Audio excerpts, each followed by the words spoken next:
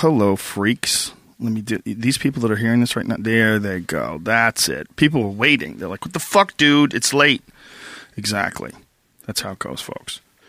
We don't guarantee you we're going to start at a certain time. Just relax. Just leave it on the background. We're trying to get you to take it less seriously.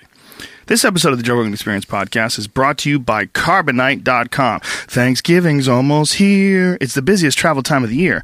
But did you know that about 12,000 laptops are lost every week at U.S. airports?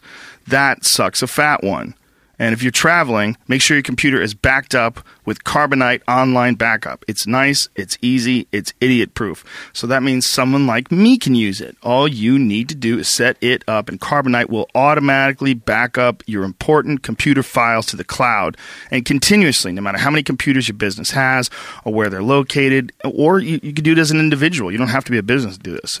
Easy to set up with each computer, and you get peace of mind that your computer files I don't know what that other word was, but computer files is what I meant to say, are always safe. I have Carbonite. We use it here on the podcast to back shit up. It's super easy to do. And if you go to Carbonite.com today, type in the offer code JRE and get a free trial. No credit card required, plus 2 bonus free months with your subscriptions. That's Carbonite.com. Offer code is JRE. It's an excellent service, and it's always smart to be backed up, freaks, just in case. Some important shit. That laptop shit's real. I know a girl that bought a brand new MacBook. Seriously, the second day she went to go travel and she put it in that thing, the little slot where the magazines are, left it there. Came back like 20 minutes later, it was gone.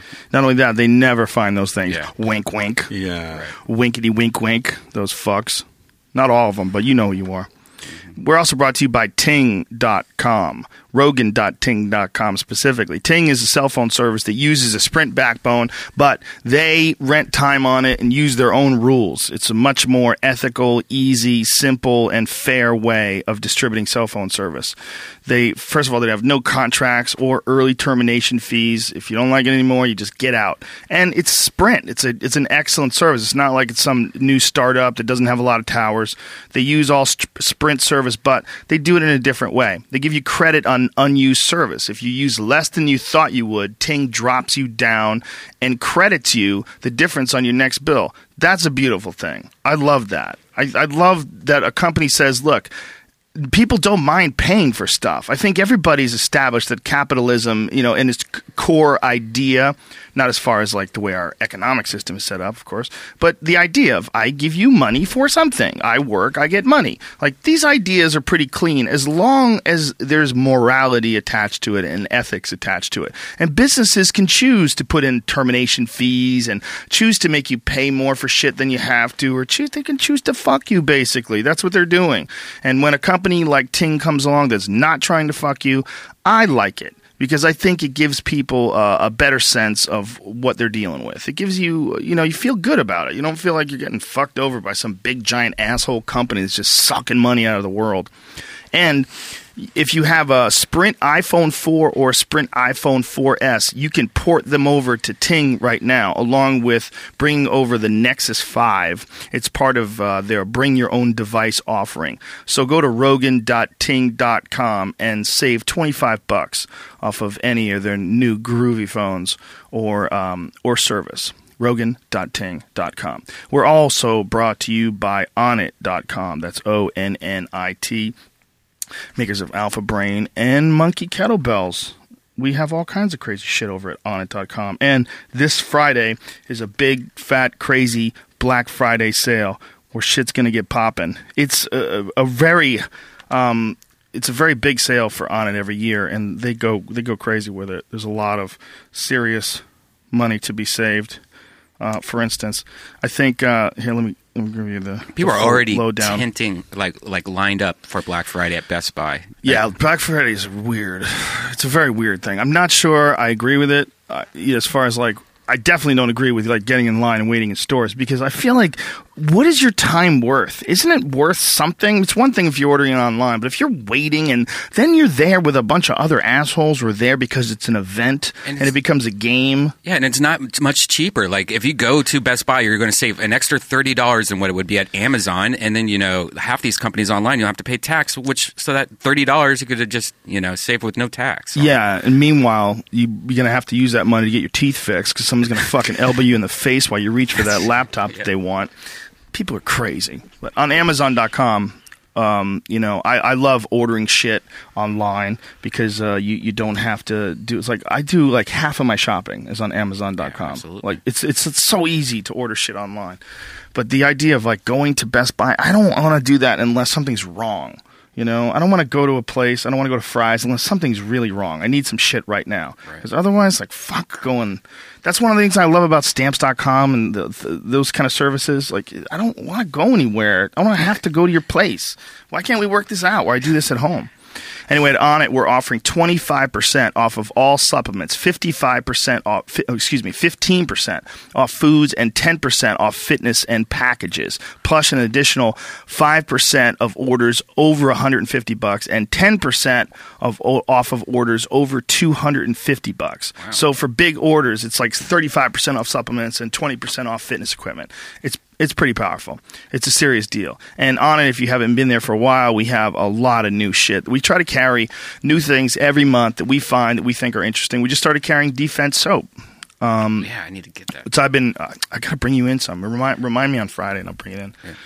Or I'll bring it tonight, and you can wash your mouth out with soap after you tell your dirty jokes at the ice house.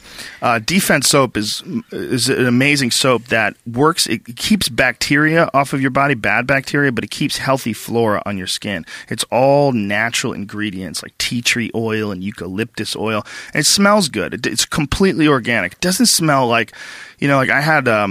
I was at this deer hunting thing this weekend, and they had like regular soap. I washed myself with regular soap once, and then I luckily brought Defense soap with me because some people they have like stinky deodorant soap. So you're basically washing yourself with a ball of like it's cologne. Yeah, I mean it's fucking cologne. You can call it deodorant soap all you want. That shit's cologne. You're covering yourself with some shit that doesn't smell like you. I know. I have Axe body wash, and I have like a one that right now I bought, but I'm not going to throw it away. But it smells like I'm Persian when I wear it. For like the first hour, I smell like I have like really shitty like polo cologne on when I go out. Yeah, that shit's whack.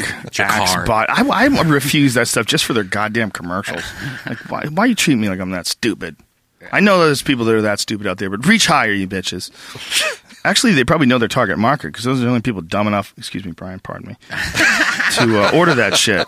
I just haven't had, like, I switched to body wash lately, with like the little Woofa or Poofa. Well, actually, Defense soap sells body wash too. Did it really? Yeah, I don't think we have it on onit.com yet, but if you go to defensesoap.com, I know they have it because he sent me some before. Yeah, it's great stuff, and it's healthy. There's like a lot of it all came out of wrestling because in wrestling a lot of people get bacterial infections. They get staph infections from their skin from getting scratched on the mats and then dirty mats, and also ringworm. Ringworm's pretty common, and a lot of times people wash with antibacterial soap, and that's the wrong approach. When you're doing that, what you're doing is you're killing everything, man. The good stuff too. It's like when you take antibiotics.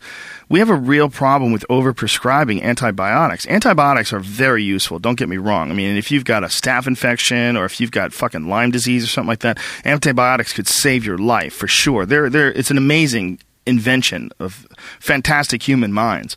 But the reality is there's other ways to approach it, and the holistic way to approach it is to keep your skin healthy and clean and keep the healthy bacteria that actually fight off bad bacteria. Keep that shit active. That's why I've always preached the benefits of probiotics. I drink kombucha tea every day, and it's I like the taste, but there's these floating pieces of fungus in it that feel like an elephant just jerked off in your soda. Goobers. It's like a beery soda-y thing. I remember Marin, Marin, who's Mark Marin is clean and sober, and he had a kombucha, and he's like, he tweeted on Twitter, "Hey, am I drinking fucking beer? Like, what's going on here?" This is before they started taking them out of Whole Foods. Esther got drunk. Remember, she doesn't drink. She had 2 of them, and she was like, blah, blah, blah, like slurring words and everything. There's less than 1% alcohol. She said she was. Yeah, I don't buy that. If it's more than 0.5% now, they have to mark it, and it has to be sold as alcohol. Because they were using bottles, apparently, that allowed them to continue fermenting. So if they had been on the shelves for a couple of months, they got stronger and stronger and stronger as time went on. Fantastic for your health, though. Amazing for your immune system. It's really some special stuff. Have you heard about fecal transplants? Yes. Yeah, isn't that wild? Isn't that crazy? Bring poop in my butt? Yeah, they take poop and they put it in your butt or in your colon. Like if you're lacking certain bacterial things that are supposed to live in your gut bacteria, like E. coli, actually. Intestinal flora. Yeah, intestinal flora is the nice way of saying it. But it saved people like from serious diseases. From shit that was, shit. The stuff that was completely uncurable in any other way. Is like, you're fucked unless you squirt this shit up your ass. I don't know how they do it. No, I'm ignorant. No, what they do, they take a little. It doesn't help anything. I just wanted to film this. No, it's really simple. They just take some from someone who's got the flora that they want, a little bit, put it in the blender or in some hospital thing, mix it up, and squirt that right up. You've heard of the Vice documentary about poop wine? The Chinese, or I think, do it where they make wine out of a kid's poop that's like 7 years old or something like that. I have heard that, and I've also seen where they boil eggs and pee, young boys pee, virgin boys pee. They prefer like boys under the age of 11 or something like that. Whoa. Yeah. Okay. I saw a thing the other day. I don't know if it was Vice, but it was a thing about people going around the streets, take up the manhole cover, and they've got these big, long spoons, and they grab the stuff that's caught in the filter, right, in the strainer, and it's all this, like, fatty, gelatinous, horrible, like, big Luger is basically what it is. And then they take it out to their plant in the countryside, boil it down, and sell it as cooking oil. Ugh. And they estimated that 10% of the cooking oil in China contains this stuff. Oh, my God. Fuck that. Yeah, Brian Cowan was telling me that when he was in China, he was with his family, and his mom said that when they were at this restaurant, she noticed that they had pigsties underneath the building. Right. And she was trying to figure out what was going on. And Brian was like, "Why are they living under the building?" She goes, "I suspect that they're the sewage system here." And the heat. It's traditional that they had just the body heat of the animals. In China and other Asian countries, they would typically have them under the house, so it would heat the house in the winter. Wow. And sewage. I have shit into the eager face of a pig, now that you mention it. How dare you? Eager. Do you know that PETA listens? They're here. The pig was asking for it, all right? Oh, Jesus, huh? No, seriously. This was on a long bus ride in Sumatra, in Indonesia, right? And you get, it's one of these 20-hour bus rides, and you stop, and, all the buses stop in the same place. They got the quick food and the shitters, big, long line of shitters. And I go up, and it's squat toilets, right? It's just a hole, no plumbing or anything. And I look through the hole, and there are all these pigs down there just looking up with shit all over their faces like, oh, my give it to us. God. Oh, my God. And you just happily shit right in their face. It was hard to relax, but I had, I was traveling. I had a certain urgency. What the fuck? Anyway, we don't sell shit or pigs at Onnit.com. But if you use the code name Rogan, you'll save 10% off any and all supplements. And, of course, this week is the big Black Friday sale. And as I described it, 25% off supplements, 15% off foods, 10% off fitness equipment and packages, plus an additional 5% off orders over $150 and 10% off orders over $250. So that's this Friday. We're getting crazy at Onnit.com. Lots of new stuff in it on it as far as products like Digest Tech enzymes and zombie kettlebells to go along with the gorilla and ape kettlebells. Onnit 180, a nutrient-based rejuvenating drink mix designed to help your body recover from jet lag or from getting your freak on. And, of course, Alpha Brain. Use the code name Brogan, save 10%, or go this weekend and save a fuckload more. All right, freaks. Dr. Chris Ryan is here, and let's get this party rolling. Joe Rogan Podcast, check it out. The Joe Rogan Experience. Train by day, Joe Rogan Podcast by night, all day. When a man tells you that he's shit into a pig's mouth, you look at him differently forevermore. You look at bacon differently. Well, I want to go hunting pigs. I'm going to do that soon. I think I'm going to go and do that this January.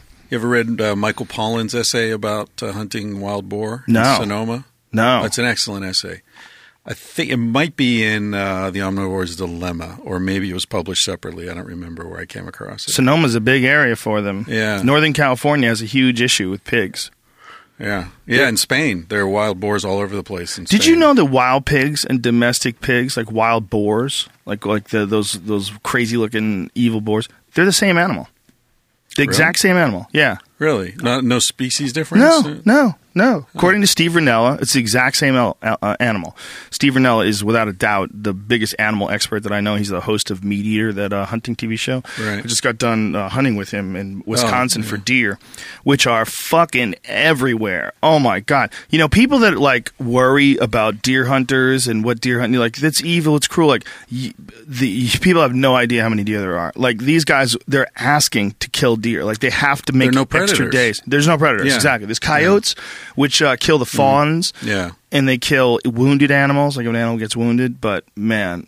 Well, I grew up in Pennsylvania where there are no coyotes, right? So there were no predators. There were like 2 mountain lions still in the mountains somewhere. But they're everywhere. Everywhere. I mean, I've hit 4 or 5 deer in a car. Yeah. And I moved out of there when I was 17, so that's two years of driving. My folks used to live in Harrisburg. Oh, really? Yeah, mine too. We couldn't drive at night. Yeah. If you drive at night, you better go 10 miles an hour. Yeah. Because they were everywhere. They're in their everywhere. driveway and, you know. They eat your marijuana plants. How dare those cunts. They eat flowers, too. They love roses. Yeah. Wow, I had a crazy dream that I just remembered because of that. That I brought a bunch of roses in for a friend to eat, and he was eating them, telling me how fantastic they were.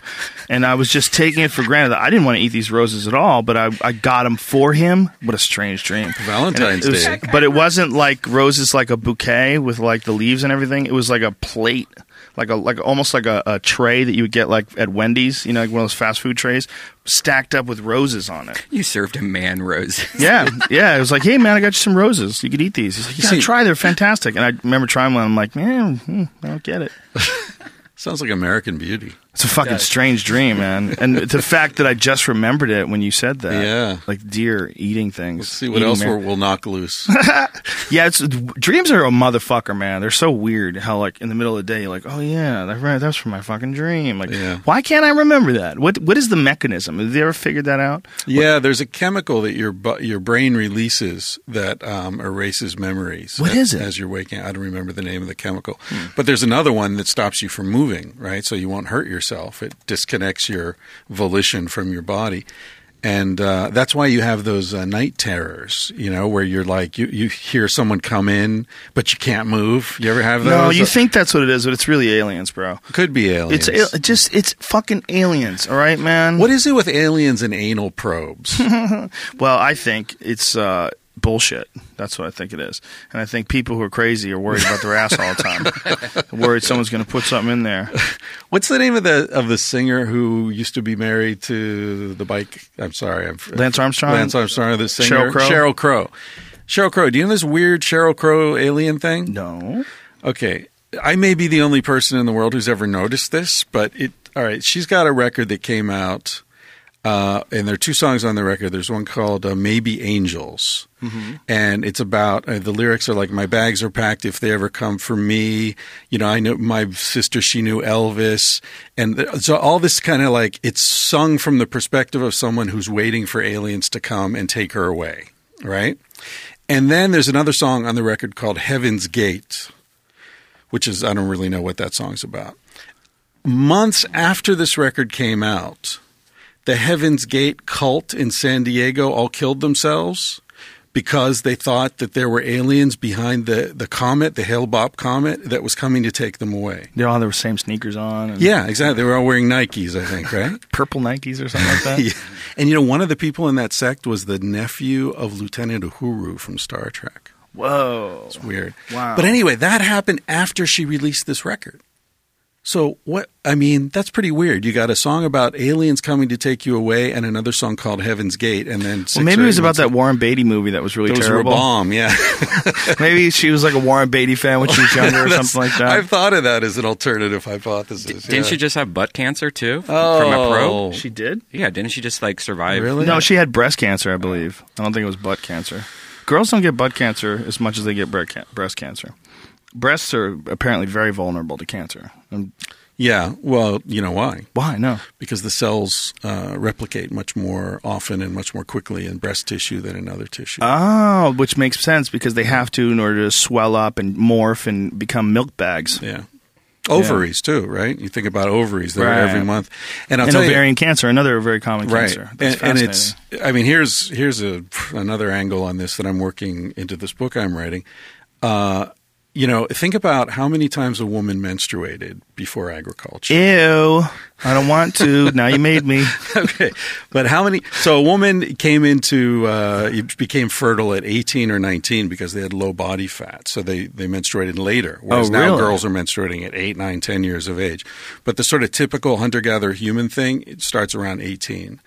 They'd be having sex before then, but there was no consequences because they weren't ovulating. So they got roped into sex. That's the trick. Well, I don't know about well, anyway, so just to follow this line.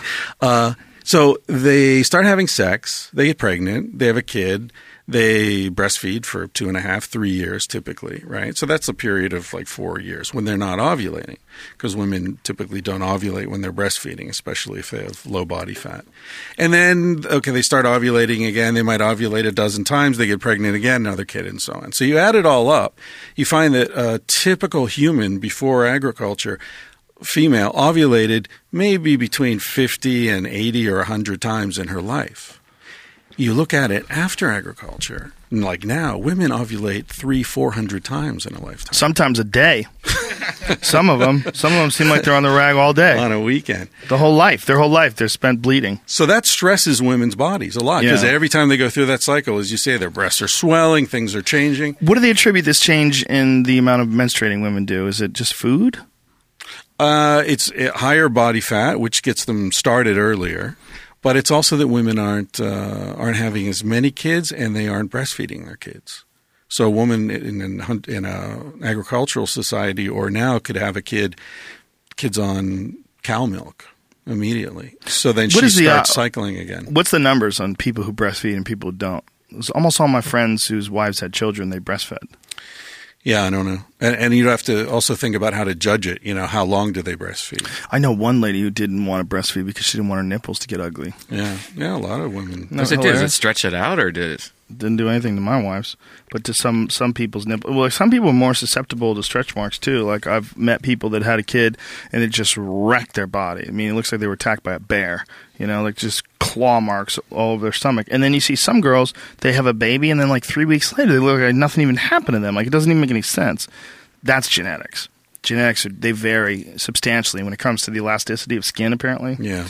You know, you see that in mixed martial arts. Like some guys get cut really easy. And it's not just the shape of the bones. That's been argued that it's the shape of the bones around the eyes. There's some people that just have much more tender skin. There's guys like BJ Penn. BJ Penn's fought like, God, I don't know how many times. Champ of 2 weight divisions. I've never seen a guy cut. He never gets cut. He gets beat up. I mean, he's had fucking wars. Eyes swollen. No cuts. It's weird. Some guys, a punch misses them and they cut open. It's a very strange thing. I think it goes that way with vaginas as well. Like some girls' vaginas, they snap back into action. And other ones, it's like you just shot a bowling ball through a chicken. You know, it's what are you going to do with this? You're going to stitch up the outside and pretend you're not fucking a canyon after that? It's just genetics. We were talking about Dan Savage earlier. He's gay, right? So he's not real into vaginas. And at one point, that's what I hear. He wrote in his column that for him, vaginas look like canned hams that had fallen from the sky and the can split on impact. How rude. It did not win him a lot of admiration from the ladies. It's so silly to say, too. They don't look anything like that. It's a shitty comparison. Well, what's he know? Right, but I mean, it doesn't look like a canned ham that fell from the sky at all. No, it looks like a strange gelatinous alien that's trying to steal your sperm. That's what it looks like, the mouth of some strange creature. Yeah. It's just some succubus. It's just there to pull genetic material out of your body, which essentially the vagina is, other than being a point of pleasure and a place where you pee. Looks like your Predator mask. Yeah, a little bit. Yeah, that was in my last special. Yeah. Where I was talking about my wife saying that uncircumcised dicks are ugly. And I'm like, have you even seen your vagina? Do you know what that thing looks like? Yeah. The extra skin on that might be the best looking part of it. Yeah. Genitalia, it's all in the eye of the beholder, right? Exactly. You got to be in the mood. Especially if you're really wanting it. Yeah. That's when it then becomes it yummy. looks better, yeah. That's when it becomes delicious. When you're all excited. So there's many things that have caused people to start menstruating later in life. Yeah, primarily less breastfeeding, less amount of time, and higher fat diets. What percentage of women breastfeed? Yeah, and you're going to want to look on cross-cultural stuff too. No, I'm going to go to the first website I find, and I'm going to say it like it's fact, because that's what you do. That's how it goes. The CDC, Center for Disease Control, would they know? Yeah, they'll know about America, sure. More mothers are breastfeeding, but overall rates are still low. 90% of families exclusively breastfeed for 6 months. Wow. How many? 90%. And they're saying that's low? They're saying that overall the rates are still low is what they're saying in this article. I don't understand that. That doesn't make sense. It's on CBS News too. What are you saying, you fucks? Did I read this wrong? Is that possible? And breastfeeding also relates to what we were talking about earlier with the bacteria and the intestinal fauna and all that. Babies that are born vaginally pick up bacteria, especially skin bacteria, that stays with them for life. Whoa. And they found that babies who are born through cesarean don't have that and are more likely as a result to get infections and various fungal infections in their skin. Sweet. I got pussy bacteria on me. Yeah, you want to get as much of that as you can. Yeah. And then breastfeeding as well. The first few days of breastfeeding, I think it's called colostrum. There's a substance that comes from the breast that isn't – it's mostly stuff other than milk, really high fat. Colostrum? Colostrum. I think that's the word. Yeah. How dare you just spit that out like you know what you're talking about. You don't even know how to say it. But I know what it tastes like. You can order that. You can buy it at Whole Foods from cows. Really? Oh, from cows. Yeah. Buy you it all don't the time. want cow colostrum? Sure you do. It's healthy. It's rich in human growth hormone or cow growth hormone. It's very similar.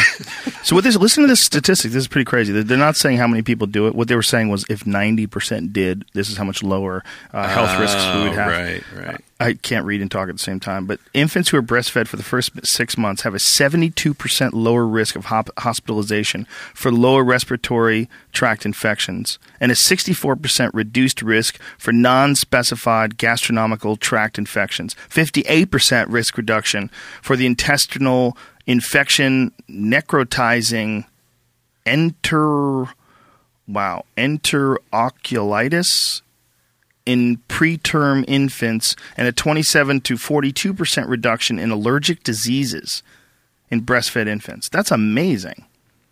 You would be an asshole to not breastfeed your kid if you could, because you're like setting this kid up for like a life of much more likely infections, much more likely allergic reactions. I mean, those are big numbers. Yeah, and that's just the stuff that happens when it's still a kid.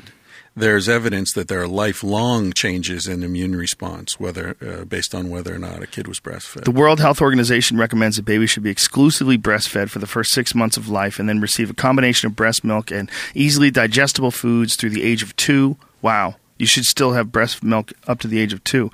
Research shows that if 90% of families exclusively breastfed for 6 months, almost 1,000 infant deaths could be prevented annually, and $13 billion would be saved in medical costs each year, according to the U.S. Department of Health and Human Services Office on Women's Health. That's amazing.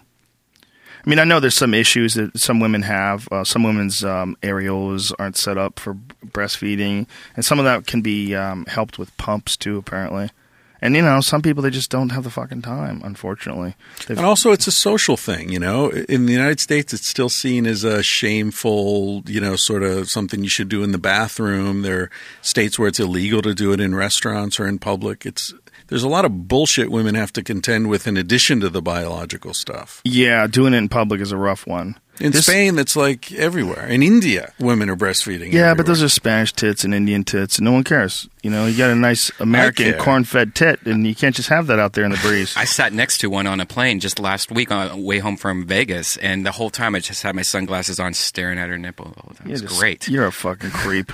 Would You're you? the reason why people... No, I wouldn't. I'd be respectful. You're the reason why people are afraid to do that, you fuck. Wait, was this a corn-fed? That's so stupid, this was man. Just a nice fat titty. Why would you do that? She was hot. You're just being an asshole. Okay, anyway, more than 70% of American women don't follow the new recommendations. So that means that 30% of women breastfeed. That's crazy. This is a more accurate statistic as to how few actually breastfeed. 70% of American women don't exclusively breastfeed their babies for the first 6 months. So they might be mixing formula in with that. I'm not sure how it works. But that's not good. You ever heard about what Nestle did in Africa? No. With the formula. They had a bunch of formula that was it was too old. It was expired. They hired guys to go around Africa wearing like lab coats, looking like doctors, trying to convince women to use this formula because they were going to throw it away. So they sold it really cheap in Africa. Now, these are women who otherwise would breastfeed, which is really good for their kids, right? But because these guys are wearing lab coats and, you know, speaking with authority and all this scientific bullshit, a lot of women, tens of thousands of women started buying this formula, mix it with the really shitty water that they've got there, and all these babies die all over Africa. Jesus. Nestle got in big. This was like in the 80s or 90s. There was a worldwide boycott of Nestle because of this.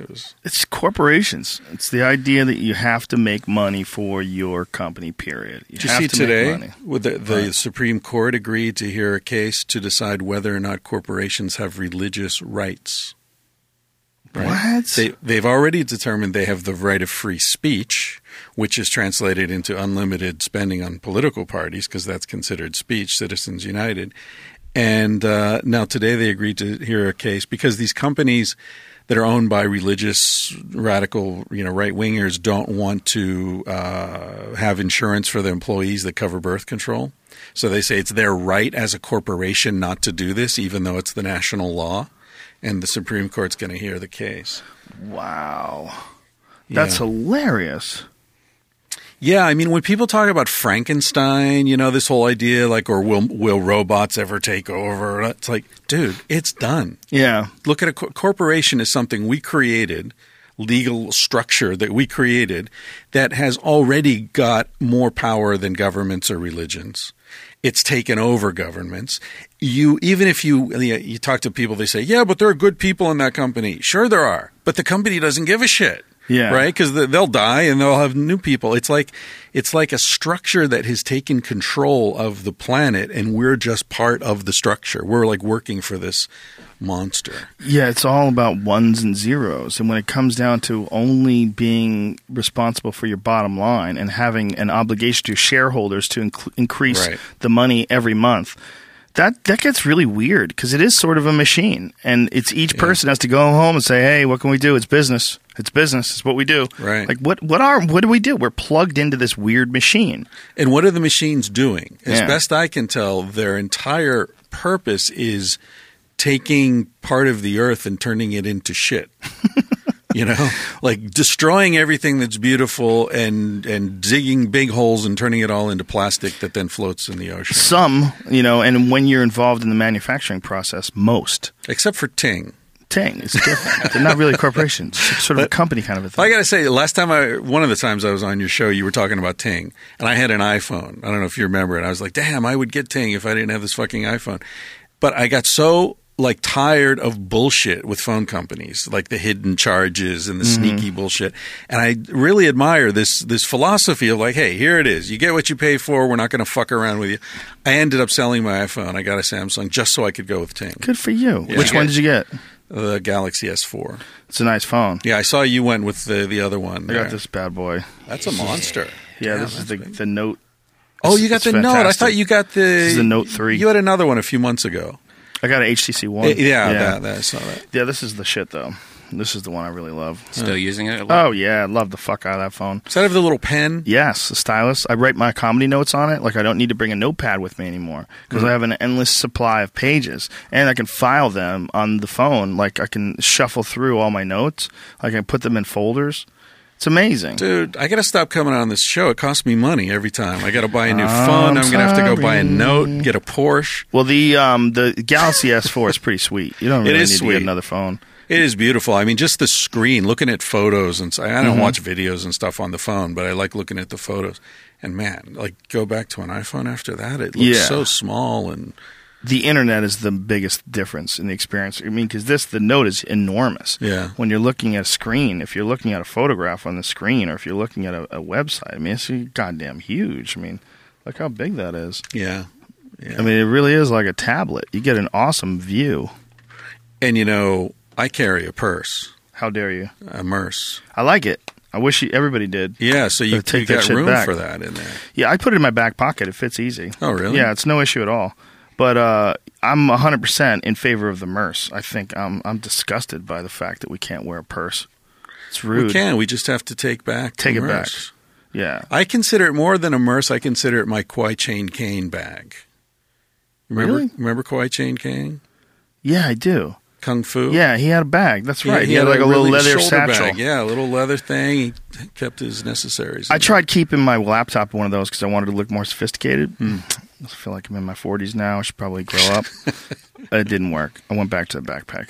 Backpack's just more effective. Wait for your 50s. I give up. I just got this new shirt that it's like a hoodie. I don't have it on right now, but it has like a fanny pack built into it, kind of. So you have your two hands in your pockets, and then there's like this middle thing that's just like a fanny pack. Yeah, it's a Velcro. You just open it up and it's at the hundreds. That's a baby step. That's the gateway drug to fanny packs. Yeah, and it's cool because I use it like crazy, and it just looks like you have a little stomach of gear. And some girls like guts. Yeah. You'll find them that way. There's girls out there that have fetishes, just like guys like pretty feet. Some girls like guts. Really? Yeah, I've heard. Not enough of them. Not enough of them? It's an evolutionary advantage. There's more guts out there, so they start gravitating towards them in order to ensure that their seed gets spread. Right, and a lot of the guys with the guts have money. Yeah, I think a lot of people have given up on quality, and they just want to get the job done. Any port in a storm. Guts are warm. Well, physical attributes are not nearly as necessary as they used to be. When our society gets more and more safe, it's less and less a requirement to be physically sound or strong or not look like you're going to keel over at any minute. Now they have life insurance policies. It's actually beneficial if you marry a fat guy with a bad heart. Exactly. Hey, ladies. Kill when you will. Yeah, if you marry a guy who's got like sleep apnea, he's 100 pounds overweight, and he's also on a gang of pills, just wait it out. Get a nice life insurance policy. Make sure the medical stuff is all documented. Yeah. He's going to kick over eventually. How long can he last? Get him involved in sports. Say, hey, honey, I want you to start losing weight. Let's go scuba diving. Get him involved in some stupid shit that he can't do. That ticker will just give the fuck out. And then you rake it in. Hang gliding. It's evolutionary, right? I mean, there's got to be. Gold diggers have to be a part of evolution, right? I mean, it has to be some form of an equation. Well, is that a serious question? Not really, but it's like what we were talking about, like corporations being machines. I did write a book about that, know, so all right. Gold digging? Yeah, well, we wrote in our book, actually, we say Darwin says your mother's a whore. I had business cards that had that quote on the book. Because Darwin's theory is that women traded sexual access for goods and services. Right. Right? Gold diggers, essentially. And the sort of mainstream view since Darwin has been that that's women's nature, and that men's nature is to be the provider, and so the women are trying to rope in the best provider and all that. But that we basically call bullshit on that in our book. So how do you call bullshit on it? What's the... Well, aside from all the evidence that our ancestors did not evolve in nuclear families, in our bodies and in our, it's 300 pages of evidence. But essentially what we say is, no, women have sex for the same reason men do. It feels good and it's a way to bond with somebody. It's not about getting something from the dude, because when you actually look at hunter-gatherer societies, hunters go out of their way to make sure that nobody knows who killed the animals. Like the hunters will exchange arrows and stuff before they go hunting. The guy who brings the animal back to the village often generally is not the one who killed it. There are all these very powerful ways that societies make sure that nobody gets proud and nobody gets too much credit and everything's spread around evenly. It's fierce egalitarianism is what the scientists call it. And it's not because they're noble savages or some shit. It's because that's the best way to mitigate risk in a hunter-gatherer society, right? So like you go hunting today, you get a deer. I didn't get one. I might not get one for a week, right? But you're not going to get one every day. It's sporadic.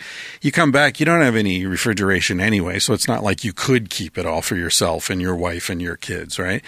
And it mitigates risk. What everybody eats, whether you get it or I get it, we all eat. Plus, we're all really highly interdependent. So the last thing we need is you and me fighting over who's a better hunter and, who's fucking whose wife and all this kind of bullshit because that splits up the group.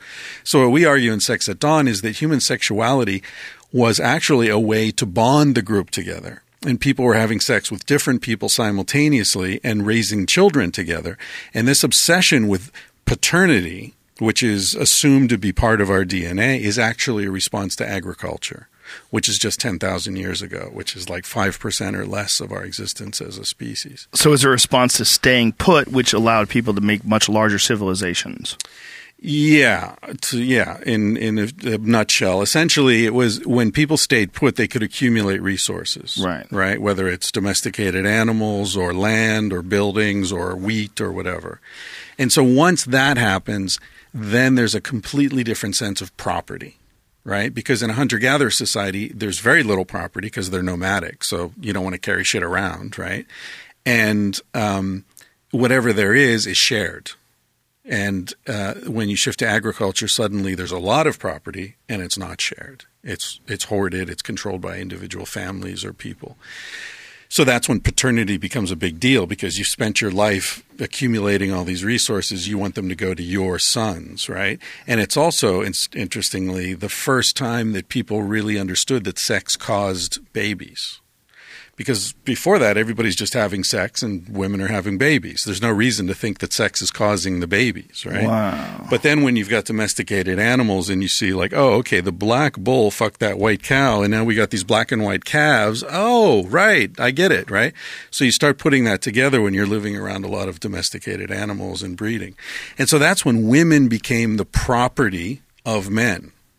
If you read the Old Testament, it says, thou shalt not covet thy neighbor's wife, right? It's about property. Yeah. It's not about respecting his marriage. Read it in context. Nor his house, nor his ox, nor his slaves, nor his she-ass, whatever a she-ass is. So it's, keep your hands off your neighbor's stuff, and the wife is just part of his stuff.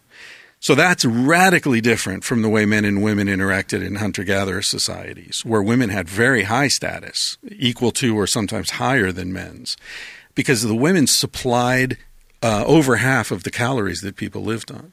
Right? The gathering is what brought the food in every day. The hunting was an occasional bonus. So the women were involved in plants and harvesting fruits and vegetables and things along those lines? Small rodents, yeah. So, small rodents? Yeah. Ladies, take care of the small rodents. We'll go get the elk. Exactly. You can't handle anything large. So because they brought in small rodents, they were the kings. That kind of makes sense. Well, they were like mom, they were there day in, day out. Dad's like, hey, like occasional party. Dad brings home a deer or something. But wow, that's interesting. How do they know this for sure? Well, you look at which aspect of it? The whole aspect story? of women being, like having the higher status and all that. Matriarchal.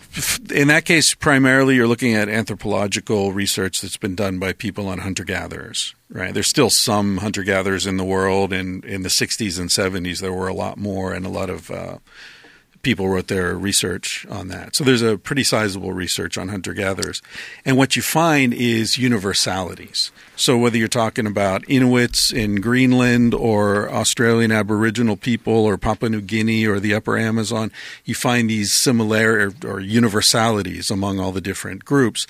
So you say, okay, look, if this is common to all these groups from all over the world, then it is characteristic of hunter-gatherer societies. And we know our ancestors were hunter-gatherers, so therefore we can extrapolate. Wow, that's interesting. So what about money? How did that factor into it? Because when you started not just accumulating material possessions, but actually start figuring out finances and figuring out money and monetary compensation for work and things along those lines, like how did that factor into the male-female relationship? Because men physically being stronger were able to do things, being more aggressive, were probably pushier when it comes to acquiring that money, and then they found themselves in an imbalanced position where the men have more financial worth than the woman.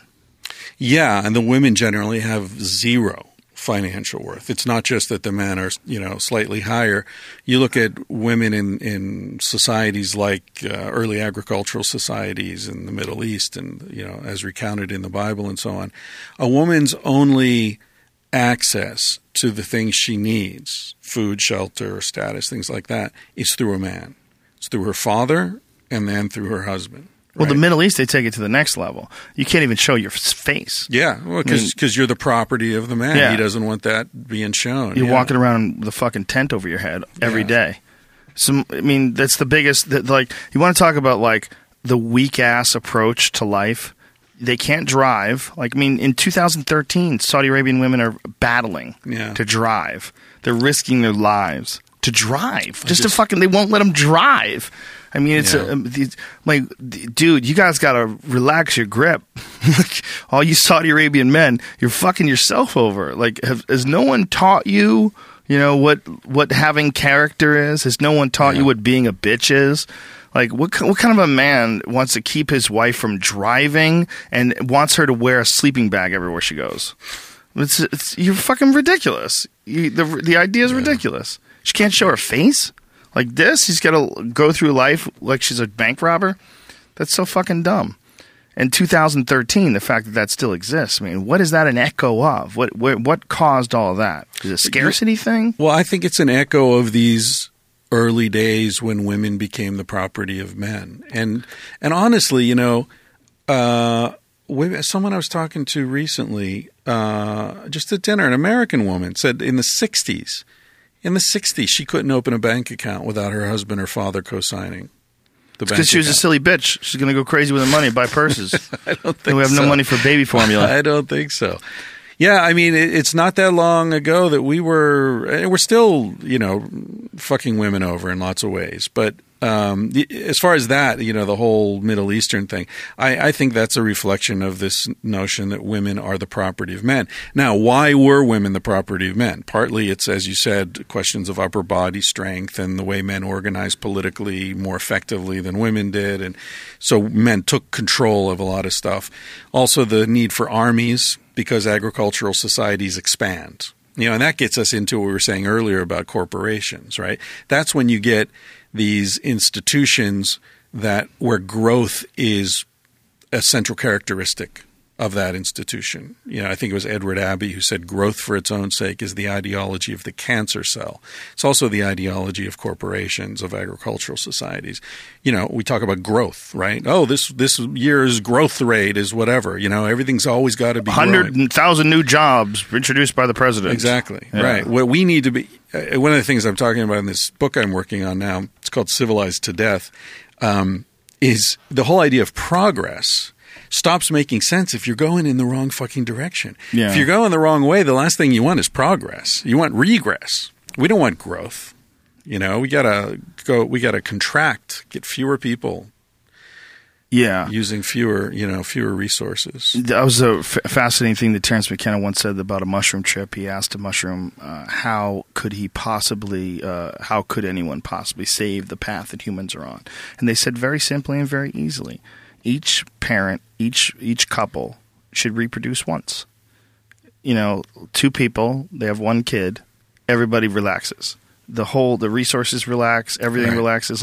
There's plenty of fucking people. Okay, there is zero worry that people are going to go extinct. Right. But then the problem is, how do you go to those people, like those crazy people that were on that TV show that had 19 children? Remember those people? First of all, what is she in labor for? 3 seconds? I mean, what it's like that Monty Python sketch. Does he actually have sex with her, or does he just jerk off into the abyss?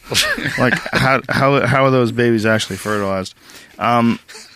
That woman, how could you tell that woman she can't do that? I mean, I think it's a freak show. I think resources wise, like I have 3 kids. It's hard. It's hard to give them all the time that they deserve. You know, and me and my wife have discussed that when it comes to the possibility of having more children. I said I think we should really concentrate on raising the ones we have. Like they're fun and it's great, and they need a lot of time.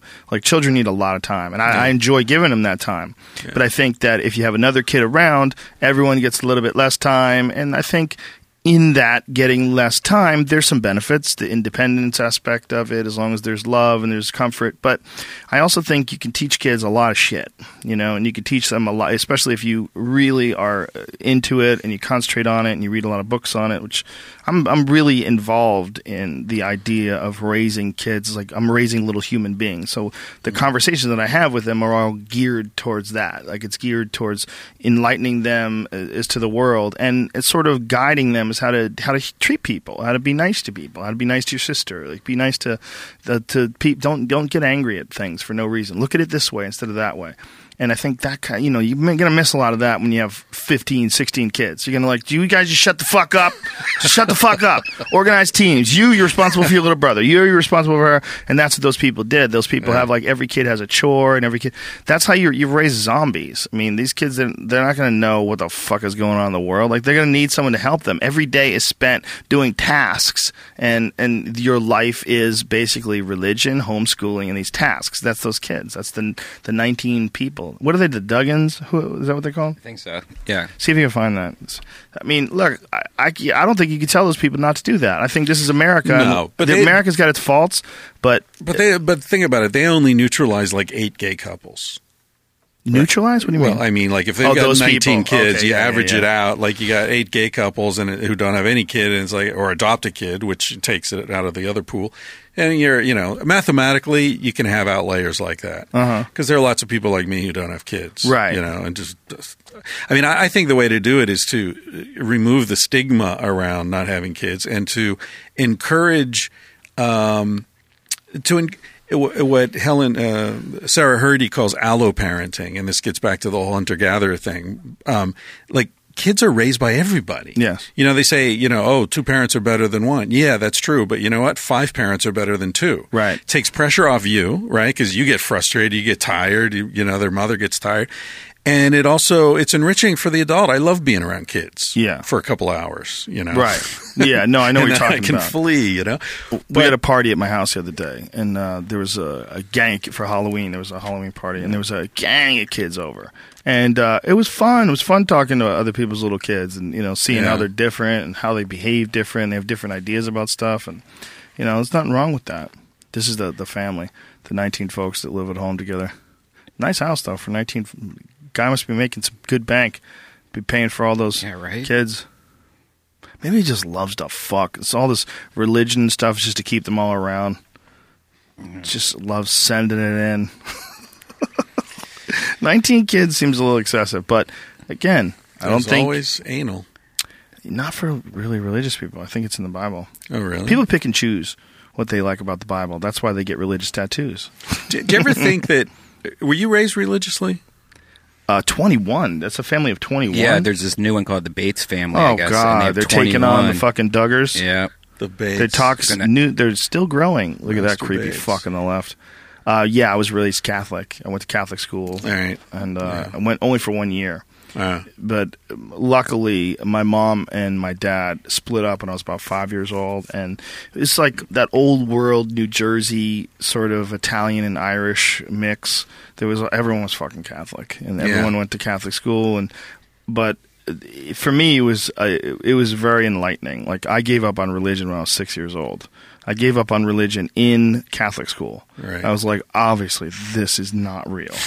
Like this is very obviously not God. Buying this. I was like, if there's a God, and I wasn't saying that there was no God, but I was like, this shit is just crazy people. This is just more crazy people that have figured out how to control a bunch of assholes and scare the shit out of them. I could see that as a 6-year-old, that this crazy lady who was teaching this class was just an evil, demented woman, a hateful, horrible woman who had nothing to do with what everybody had told me God was about. Yeah. Yeah. Yeah, my parents were raised Catholic in that part of the country. I saw a lot of that. But I was thinking recently, like, you're talking about anal sex and Christians and all that. I wonder if we're sort of shooting ourselves in the foot, those of us who are trying to, move away from shame and hang-ups and stuff. I wonder if the people with the shame actually have better sex. Because it's intense. No. You don't think like a priest fucking a nun out behind the church in the woods knowing God's watching? You don't think that's like a really intense fuck? No, because I think you're dealing with so much guilt. That neutralizes. I hate guilt. Yeah, guilt's useless. Fucking You're gross. Right. It's one of the worst feelings you can ever feel. You know, I mean, I think there's reasons for it. It's to guide your behavior in a way that you don't have any guilt. But it's also, you can get fucked over and create associations very early on about things you really shouldn't be guilty about. Yeah. Like masturbation. Right. Like someone was telling me, hey, man, you should cover your camera on your laptop because there's a camera on the laptop and the fucking NSA can spy in on you. And I'm like, good, they'll catch me beating off. Right. That's all you're going to get. What am I? I'm not doing anything bad. I'm beating off occasionally. Yeah. Am I supposed to be ashamed of that? But for some people, it is a shame. Like, Mr. Ryan, we have photographic evidence of you masturbating. Like, good, release it. Let the internet see. Yeah. Release the hounds. Let them know that I'm just like them. This is just my dick, okay? It hurts. I got to get rid of some stuff. I've often thought, like, that would be a political campaign. Like the guy who or the woman who says, all right, I'm running for president, and let's get this out on the table. Right here. All right. I tripped a lot in college. I've tried coke. I've tried heroin. I fucked whores. Just get it all out there and see how the country responds to that, Well, this guy from Toronto is essentially doing that. Rob Ford. You know who Rob Ford is? Sure, I know. Rob Ford. What are you pulling up, Brian? Rob. NSA spied on porn habits as a part of a plan to discredit radicalizers. Yeah, like if you're in a tranny porn, they shouldn't take you seriously. Yeah. Sorry, we're not allowed to say tranny anymore. Tranny's a new transgender porn. Can't say tranny. They get upset. But cabbies, you can still call cab drivers cabbies. So let's hang on to that while we can. Let's hang on to that before the fucking super sensitive police breaks that down too.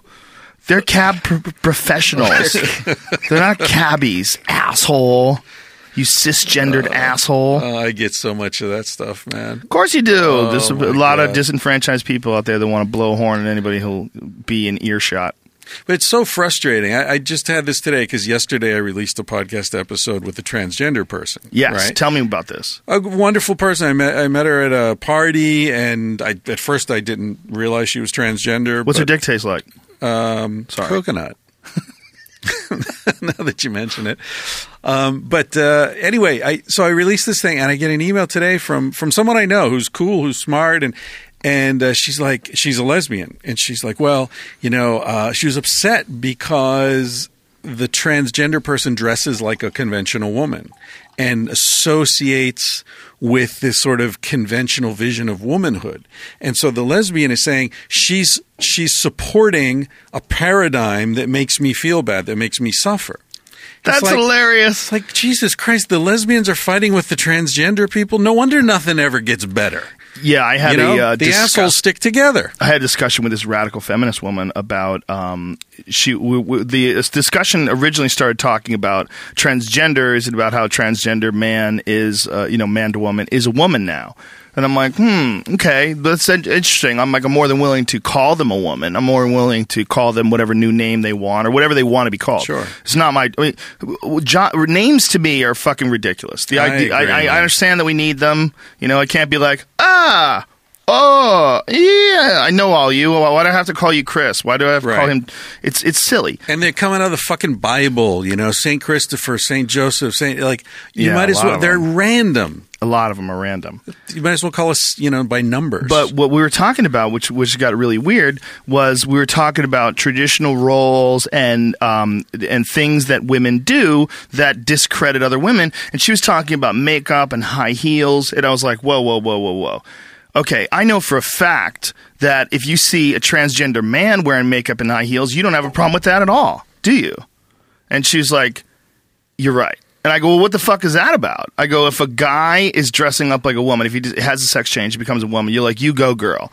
But if a woman wants to wear high heels and let her ass hang out of a skirt, you think that there's something wrong with her. Right. I'm like, that's ridiculous. Right. Like, you're just closed-minded. You're just very rigid in what you expect from other people. And yeah, for sure, there's some women out there that put on a big show to get sexual attention, much like a peacock male spreads his feathers. I mean, they're trying to get attention, and it's effective. I think a lot of the problem that people have with that they don't want to admit, is that it bothers them that people are attracted to that. It bothers them that people are not as attracted to them. You know, there's a lot of ugly women who are mad at pretty women. I mean, it's not fair. Life is not fair. And until they come up with some sort of a genetic remedy, which I believe is within 100 years, they're going to be able to take you and turn you into whatever the fuck you want. If you want to be a unicorn, if you want to be the Hulk, you know, I think they're going to be able to do to your body whatever. I think there's going to be elasticity to our genetics, and the design of the human being will invariably be manipulated. They're going to change it. So you're going to be able to look like a beautiful woman if you want to. And I think when that comes, man, it's going to be a weird time because, first of all, it's only going to be available to the elite at first. There's going to be these glowing, perfect specimens that everyone's going to want to fuck. No one's going to want to fuck a regular person with a mole. You know, oh, she's got fucking weird teeth. You know, and maybe they'll become exotic. Or they become exotic. Most likely not, though. Most likely to be like cell phones. Only rich people have them at first, and then within a few decades, everyone's going to have them because it's going to get cheap. So, I don't wonder how weird it'll be, though, because I think we'll be trained for it by our avatars online. So we'll be accustomed to taking these other forms, you know? Well, there's that thing, though. I mean, this is the thing about competition, and the thing about it really does boil down to that. People feel like if you're attractive, you're taking something away from them. Right. Like, I was at a wedding once. Yeah. And there was the bride at the wedding was furious because some other woman that one of the guests had brought in was dressed really sexy, and she had this banging body. And the bride was fucking crying. Like that this was her big day, and this fucking bitch came in, and she's wearing this out, and it wasn't anything crazy. It wasn't like she was wearing fishnets and a bra and was like, kapow, why get married? Look at this shit. This is out here on the market, fuck face. And you're settling for cold mashed potatoes. You know, and the woman was attractive as well. The bride was attractive too, and they were clearly in love, and it should have been a celebration. It should have been joy. And all she could think of was this bitch was upstaging her. On her fucking day, this bitch was why the fuck did he bring that bitch? You know, why the fuck did she dress that way in my wedding? Apparently, like, no one knew her. She was a guest, you know, a friend of the guest. Fuck. You know, that competition thing is weird because people feel like you're taking something from them. If you have like if you always wanted to play basketball, but you're 5'8", and like me, I'm 5'8", and God, I wish I was as tall as that Mao Ying guy, whatever the fuck his name is. What's his name? The big giant Chinese guy? Yao Ming? Whatever his name is. Shaquille O'Neal. Let's go with Shaq. Yeah. I did Fear Factor with Shaq, and I stood roughly dick height to him, and it looked like I was his child. What his dick taste like? Didn't taste bad. Didn't taste bad. Tasted like a basketball. A little rubbery. Basketball. Little on the rubbery side. Very dark. Yeah.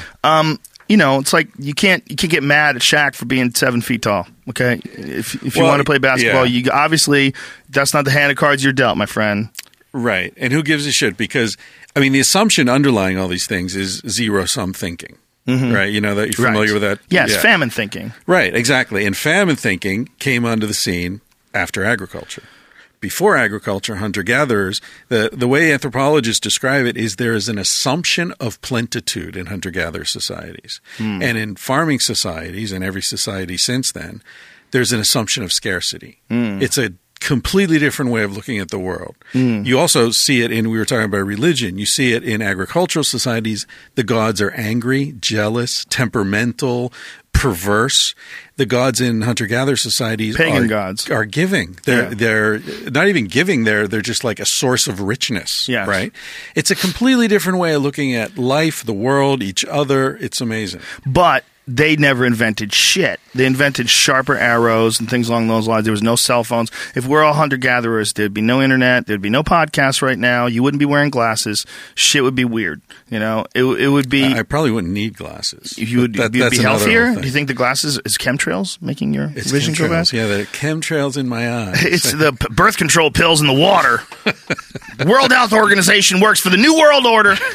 The people that lived in these hunter-gatherer societies, though, they were very happy. I don't necessarily want to do what they do, but they were very happy. Well, it's I mean, this is what this book's about, right? Sex at Dawn, by the way. People are, what's this fucking book's name? No, actually, I was thinking of the other one, the one I'm working on now. Oh, the new book. It's called Civilized to Death. Okay. And it's about the modern world in conflict with our evolved nature. But get Sex at Dawn now. Read that before the new book comes. When is the new book going to come out? About a year after I write it. You haven't even started? How dare you? How dare you come in, mispronounce colostrum, fucking son of a bee. You son of a bee. I'm busy. Listen, you are very busy. Duncan got me into this podcasting shit. I didn't even know what a podcast was when I met Duncan.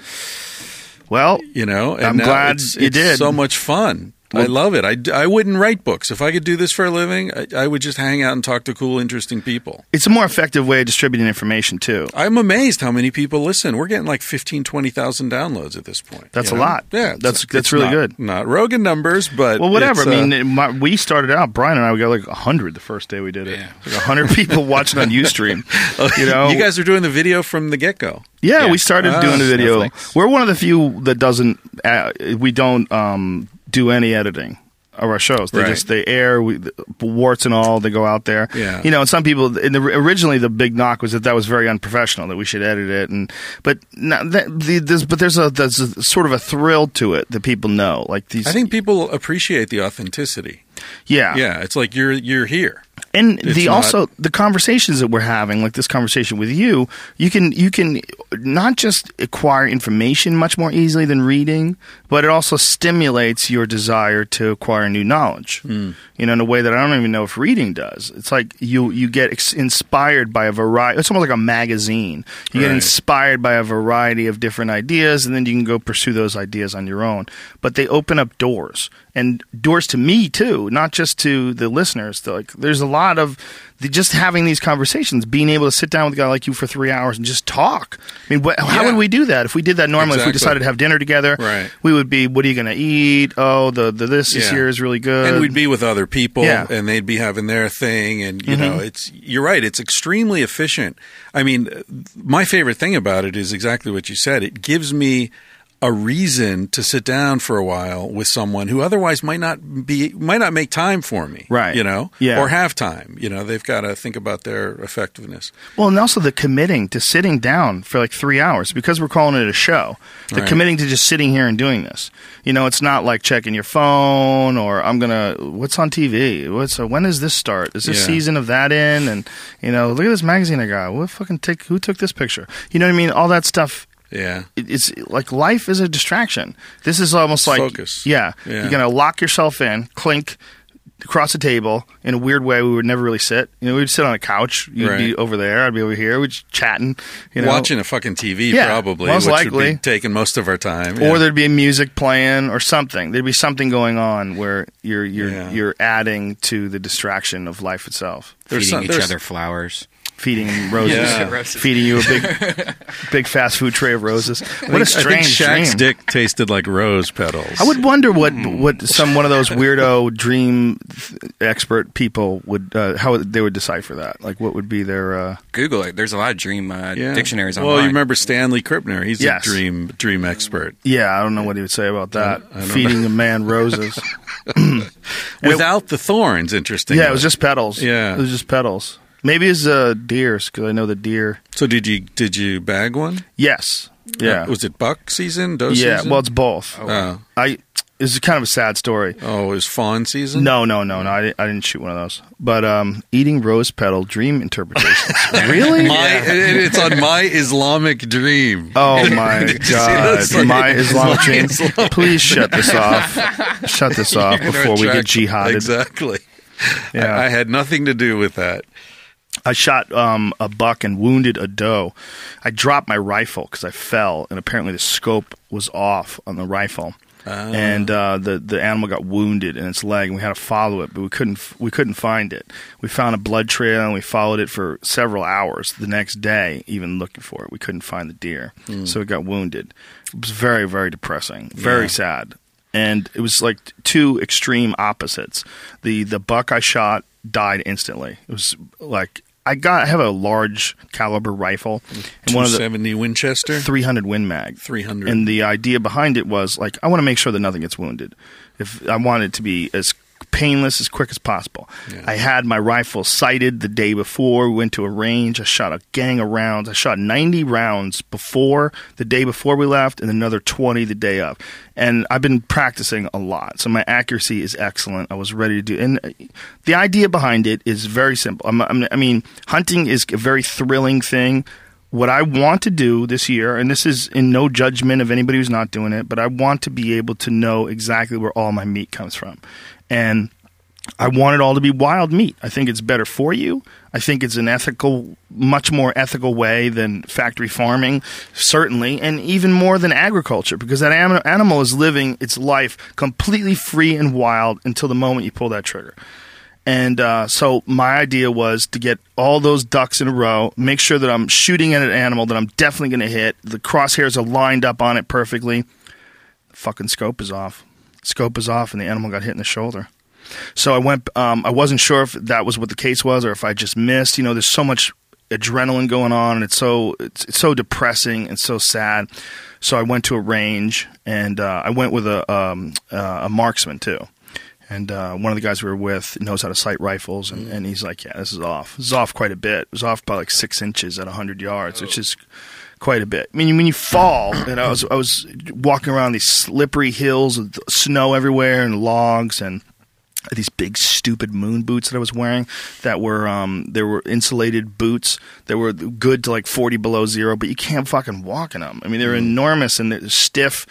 Their ankles don't bend, so you're like Frankensteining it. Exactly like ski boots. Horrible. But they keep your feet warm. But I fell, and huge depressing moment. Very, very sad. I mean, look, the animal will die, and it's probably dead already.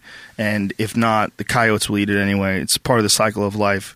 And they're trying to get rid of as many deer as they can up there. They have a lot of deer, and the deer are damaging a lot of they're trying to replant forests up there, right. And the deer eat all the saplings. They eat the leaves off the oak trees and things along those lines. They kill people in auto accidents. They do, but I was obviously trying not to do that. Yeah. I was trying to make sure that it died instantly, like the first one. The buck I shot was dead within seconds. It was boom. Then did you have it cleaned? No, I did it. Oh, you gutted it? Gutted it, butchered it, everything. Hung it up on a tree? It took hours. We did it in a garage. We skinned it and the whole deal, and it took hours to cut it down into portions. But this is the right way to do it. The last time we did it, we sent it to a butcher. I have no idea if that was even my deer that I got back. It tasted delicious. It was awesome, but I didn't see it. I didn't see the whole process. And to me, it's like I was missing a step. I wonder that when you get the ashes back from someone who's been cremated. Fuck no. Like, really? Yeah. How do I know what's in here? You know, it's a stack of newspaper. That's not your grandma. It's like cocaine, and they just mix it with shit. Yeah, it's just like they cut it. They cut your grandmother with newspaper.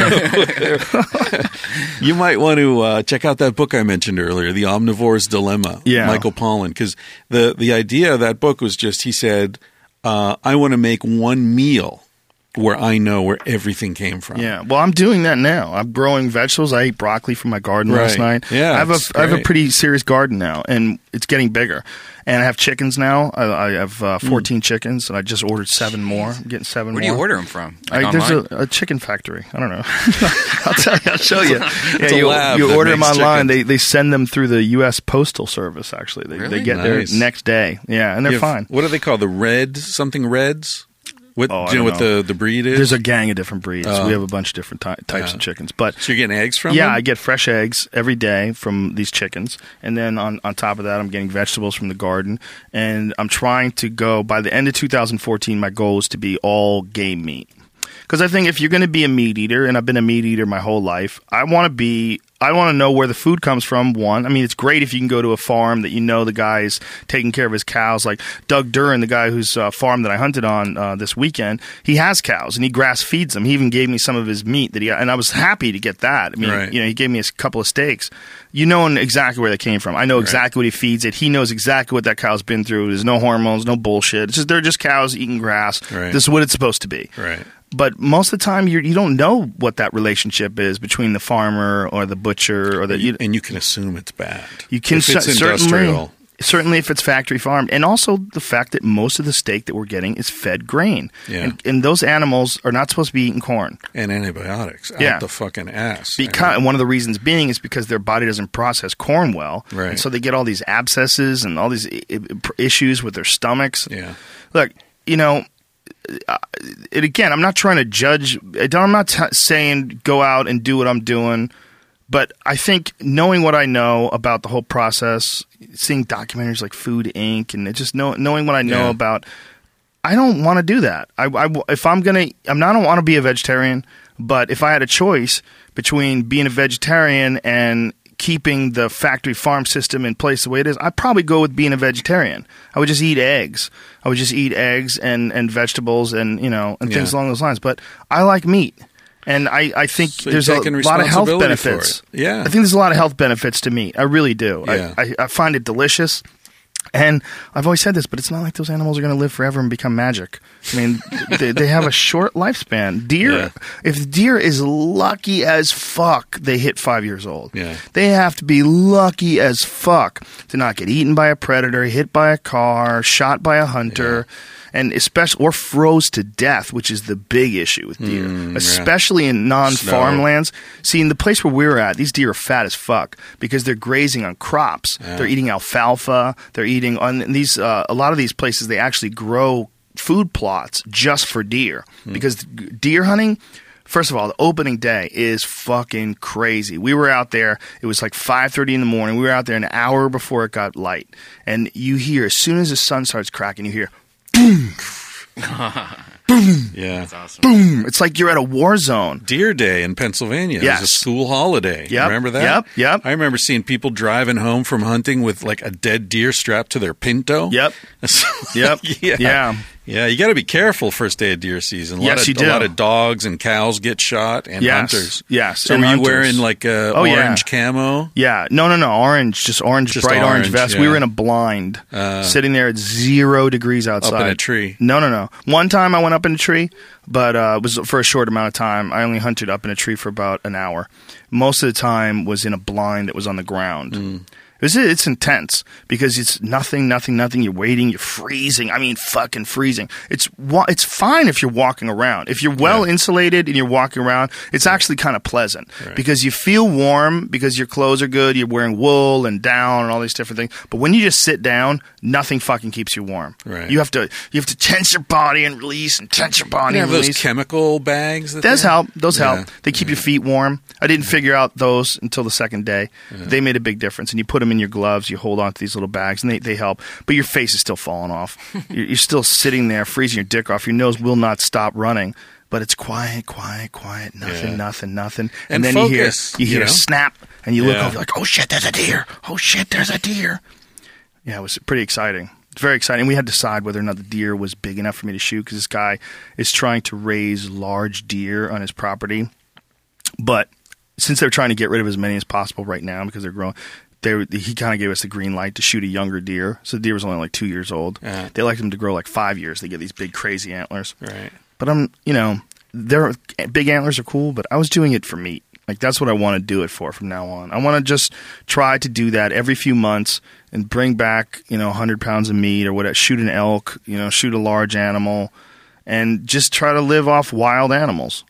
My wife's from Africa, from Mozambique. I'm leaving in 2 days. We're going to Mozambique. First time ever for me to be in Africa. Whoa. But one time she was raised in a rural, her grandmother's house was in a village, African village, and she spent weekends out there all the time. So anyway, one day we're in Amsterdam. We're sitting in Amsterdam. It's a beautiful spring day by a canal, and these little ducks go by, and she's looking at these ducks, like really staring at these ducks, and she's got a weird look on her face. I say, "What are you thinking?"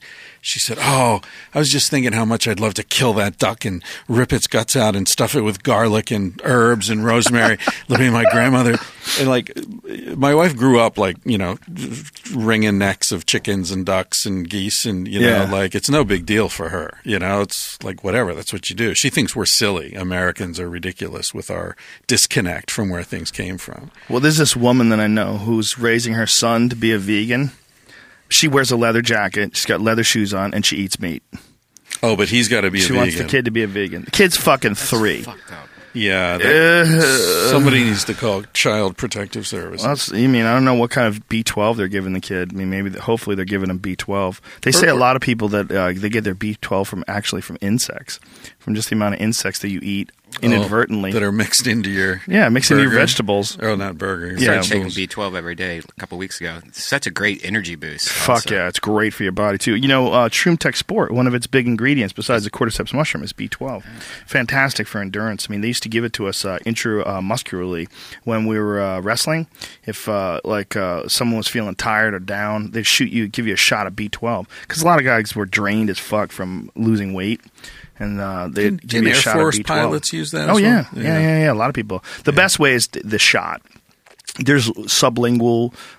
There's actually a good company that makes a spray that you use sublingually that works pretty good, but nothing beats the old injectoroni. Bang! B12 right into your system. That's a big issue with vegans, not getting B12, because primarily I think it comes from animals. But they've they actually brought this vegan couple to trial for manslaughter, murder, or whatever it was, because their child died from malnutrition because the kid wasn't getting enough B12. Their baby died because they didn't give it the proper vitamins because they insisted on a vegan diet. So in not harming animals, they harmed their child. Life eats life. And that's a real issue. Factory farming's evil. I agree. I'm with you. I think, it goes along with the same thing that we were talking about earlier with corporations, being that we lost the script. And humanity is not favored over finances, over ones and zeros. And humanity should be favored above all else. It should be the most important thing. Corporations should be serving us. Yes. How did we end up serving the corporations? Well, they are us, and they are because it's a game, because it's a cumulative game. You can figure out how to acquire more, and there's clear benefits to being the guy who has the giant mansion who gets driven around in a Rolls Royce. He's got a G5. He flies his own jet. There's all those benefits in being that ruthless fuckhead. But maybe I'm going to sound like one of these vegans here, but I've known a lot of these guys with the yachts and the mansions, and they're not really happier. They're not actually happier. In fact, a lot of them are much less happy than people suppose. Because when you get that much shit, then your life becomes about your shit. Yeah. You got that much money. Where are you going to invest it?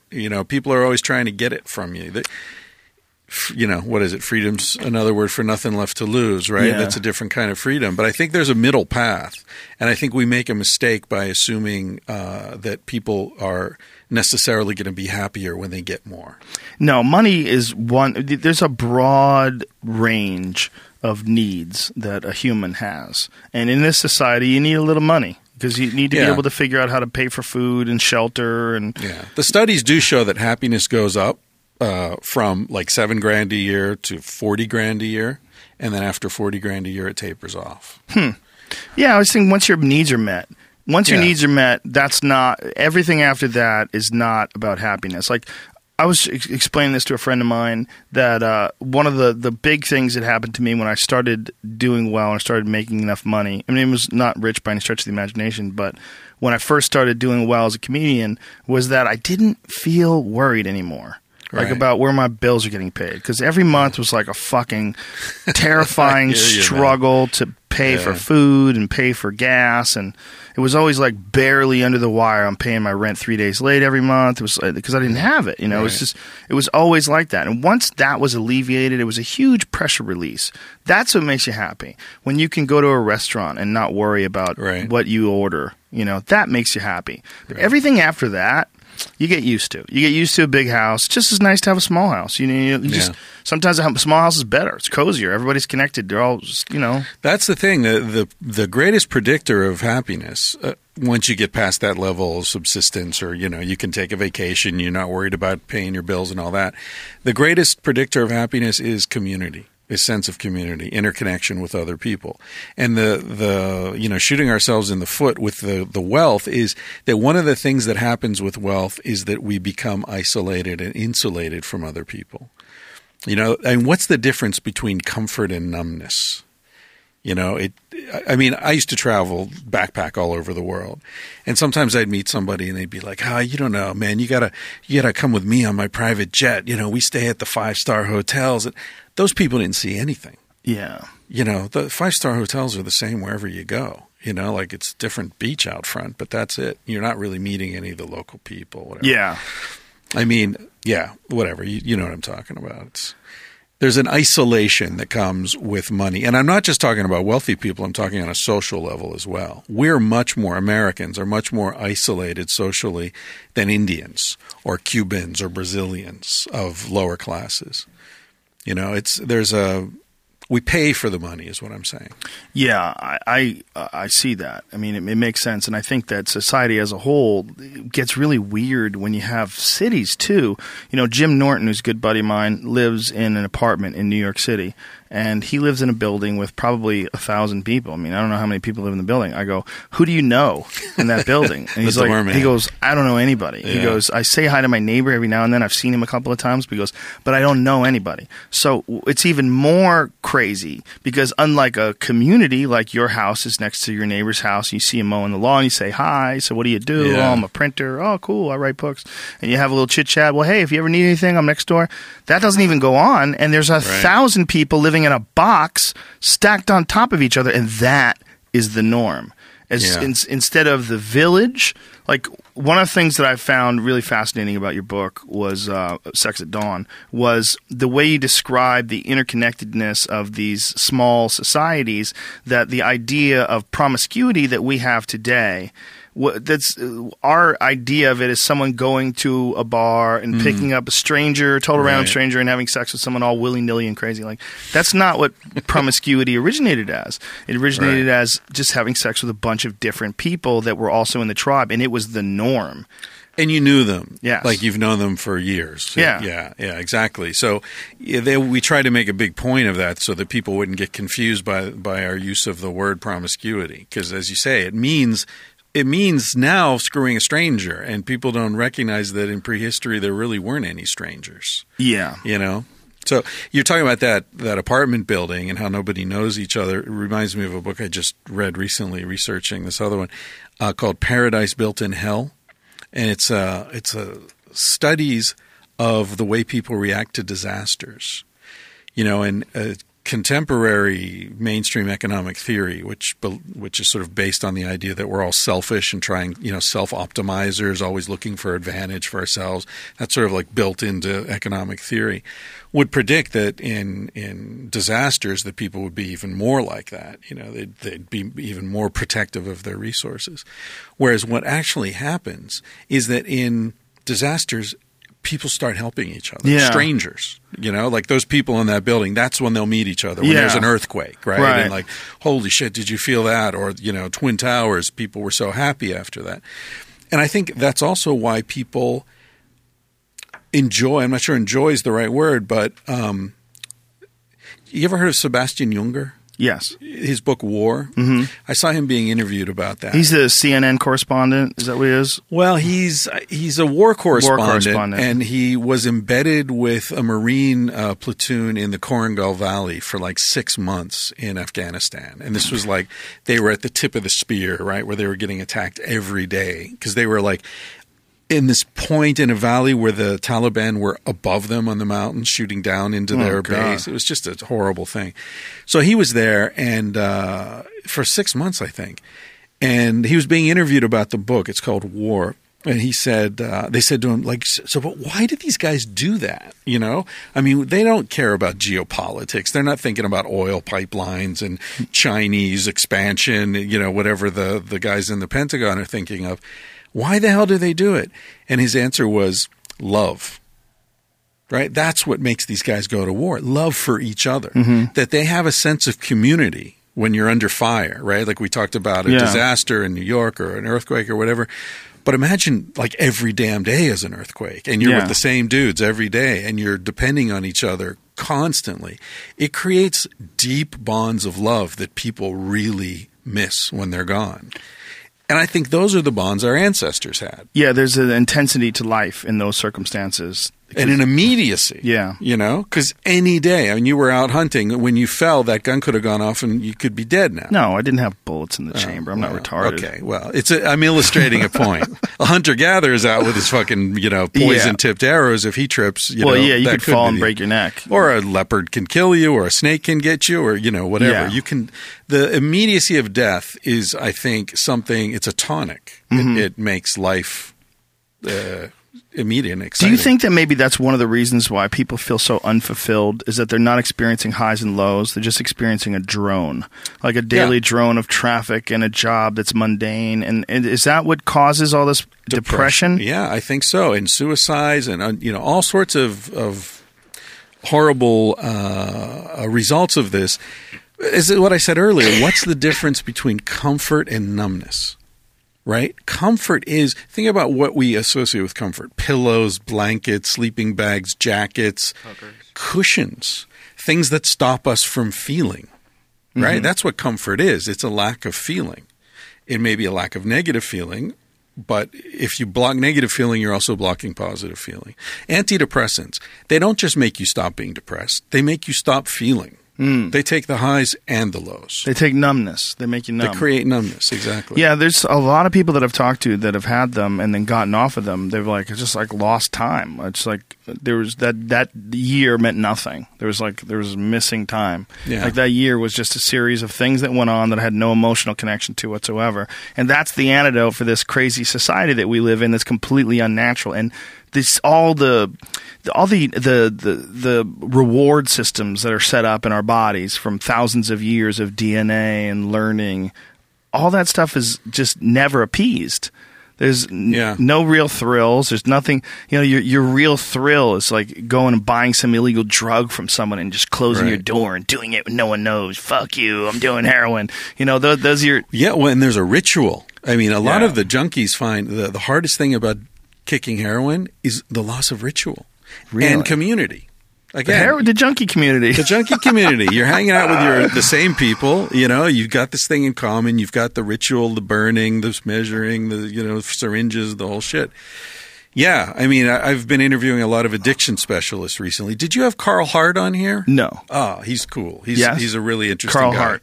What does Carl Hart do? K or C? C. He's a neurology professor at Columbia University. H-A or H-E-R? H-A-R-T. H-A-R-T. No, I think I sent you an email about him because he was coming out to do the Bill Maher show like a month ago or something. He's got a book out called High Price. And it's sort of a autobiographical account of him being born in Miami, wrong part of town. He's a black guy, low income. And I don't remember if it's his brother or his, buddies growing up. Most of them are in jail. He grew up in that like inner city drug scene, right?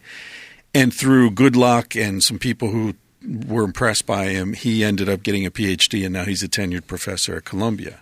But he's a dude from that world. And so he's talking about drugs with a very knowledgeable, realistic understanding of what they are and what kind of people use them and why they use them, And so he argues that, drugs aren't addictive. What's happening is these people are in this absolutely impossible situation. And as you say, they like go get the drugs and get behind the door and say, fuck you, because it's like the only escape they've got. Yeah, they're unfulfilled. The idea of the hunter-gatherer being a fulfilling life, like that lifestyle being a fulfilling life, has really been appealing to me lately. It's one of the reasons why I started this project of 2014 to live off only game meat.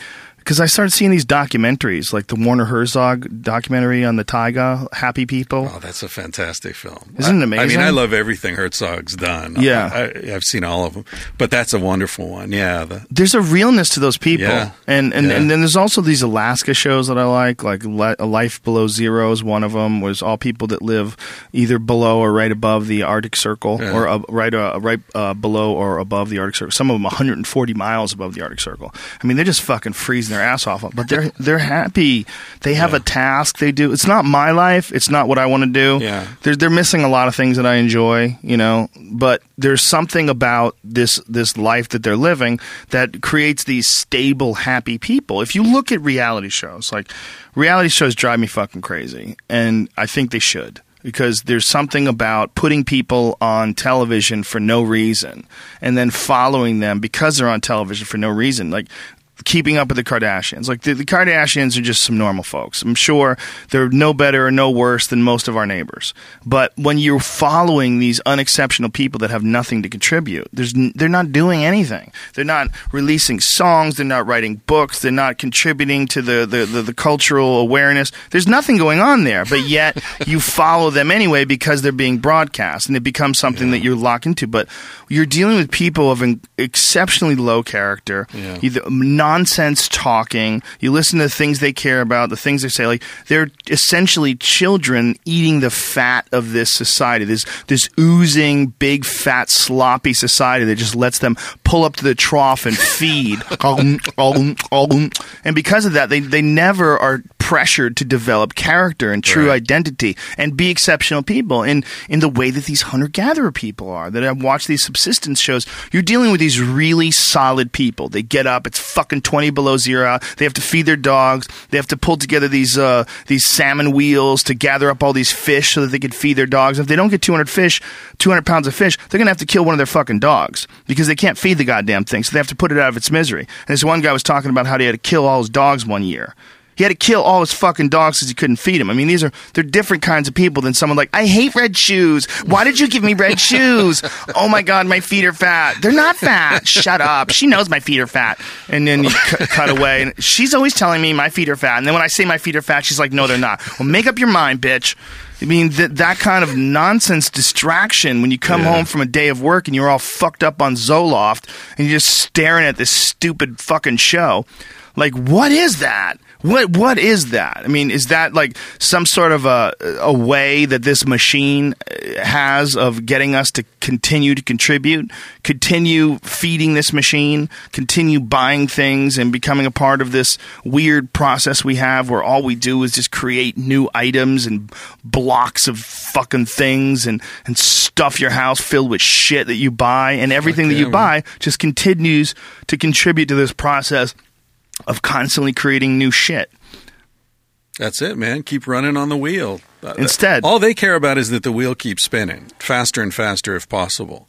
It doesn't matter why, right? I mean, I remember listening to this interview with a football coach a few years ago. It was a great moment. They said, I don't remember who he was, but they said, what's the key to being a great coach? He said, well, you've got to be smart enough to really understand the game, but not smart enough to see how little it all matters. I thought, well, that sums up just about everything, you know? Because if you think about it, you realize, like, this is all bullshit. You know, the entire enterprise of Western civilization is not leading to happiness. It's leading away from happiness. Higher suicide rates, higher depression rates, higher lack of life satisfaction. Plus, we're destroying the fisheries. We're destroying the fucking planet, you know, bit by bit, bigger bits all the time. What is the point of this? You know, and people say, well, but, you know, look at the pyramids. You know, we created the pyramids, we cell phones, blah, blah, blah. But none of that shit matters unless it contributes to human happiness. And it's demonstrable that it doesn't. Right. Therefore, I mean, I hear you. You say, well, I'd miss this, I'd miss that. I'd miss a lot of shit too. There's no doubt about it. In the book, I'm not advocating that we go back to hunter-gatherer societies, although partial steps like what you're doing are great. Not because it's going to save the world, but because it'll enrich your life and your kids' lives. Yeah.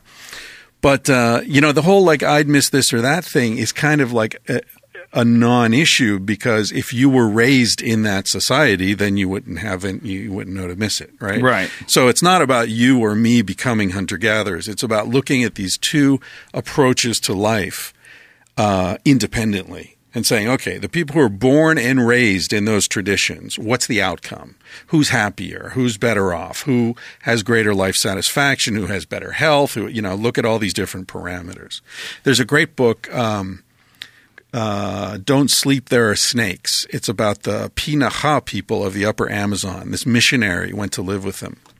And he's the only Westerner who speaks their language. It's a very unusual language. Daniel Everett. And so he went to live with them, learned the language, and eventually they convinced him to adopt their spiritual traditions rather than the other way around. He abandoned the church that I don't remember which church sent him. But he talks a lot about happiness, satisfaction. He says some psychologists came and visited the village when he was there. And these are hunter-gatherer people with very little contact with the outside world. And the psychologist said, man, I've never seen anyone happy this much for this. And he said the way you judge it is you take videos and you look at how much of the time they're laughing or smiling, right? And he said they laugh about everything. Their house falls down, they're laughing. Someone, you're embarrassed, you laugh. Like everything is about laughter. It's a very interesting society, a real look into the mentality of these people. One of the things that's really striking about them is that they don't, we're talking about focus, right? They don't have a sense of future or past that extends beyond the generation of the grandfathers. So when the missionaries showed up and started talking about Jesus, they'd be like, okay, did you know this guy? And he's like, no, this was a long time ago. Did your grandfather know him? No, this was before my grandfather. End of conversation. They were done. They're done. That's like, then it's meaningless. Wow. There's no connection between you and this story. I don't want to hear about this. Fuck it. They just walk away. That's intelligent. Absolutely not interested. Yeah. I mean, it doesn't, obviously it's nice to have history. We have a lot of it, and you can learn a lot from reading about amazing shit that happened a long time ago that's documentable, but that's pretty funny.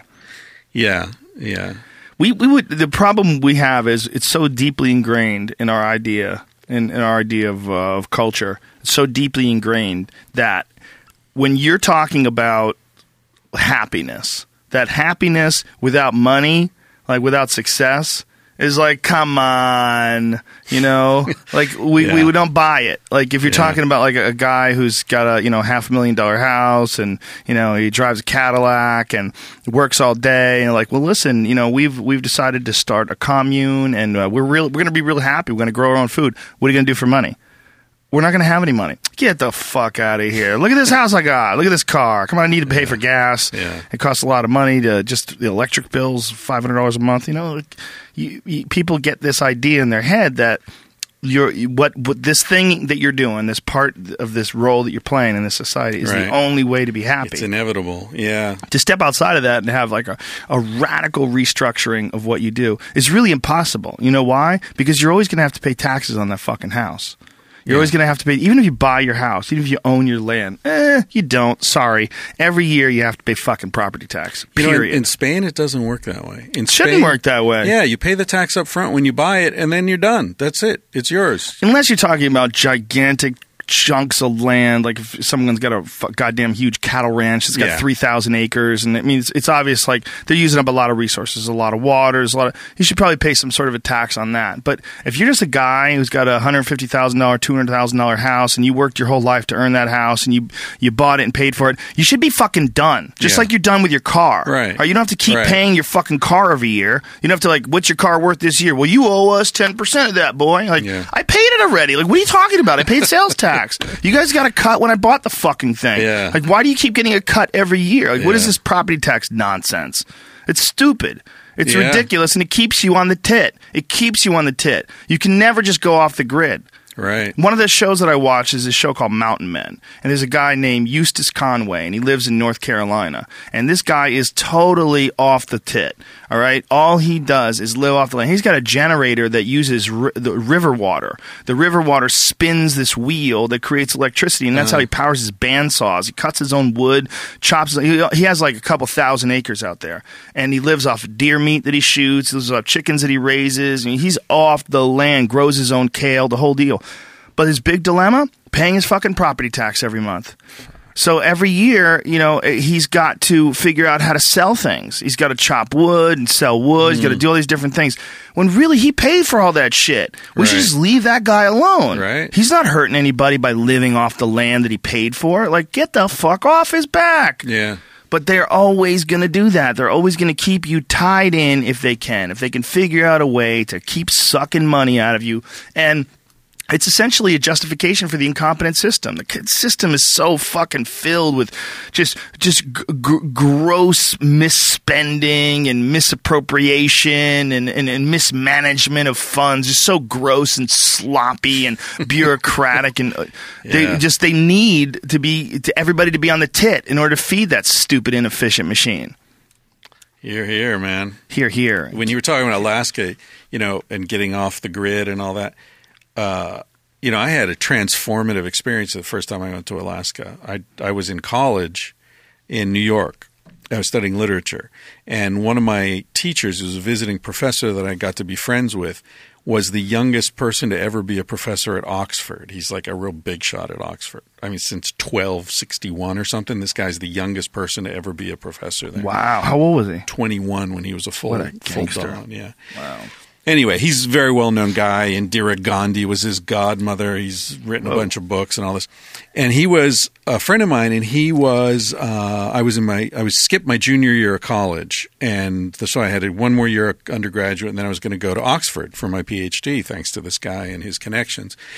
And I was going to study literature there, do a Ph.D., and by the time I was 30, be teaching somewhere, hopefully have tenure and be all set for life and all that. So I skipped my junior year because I found a loophole in the student handbook where I could scam through, which I've done every school I've ever been in, every job I've ever had, I find some scam, right?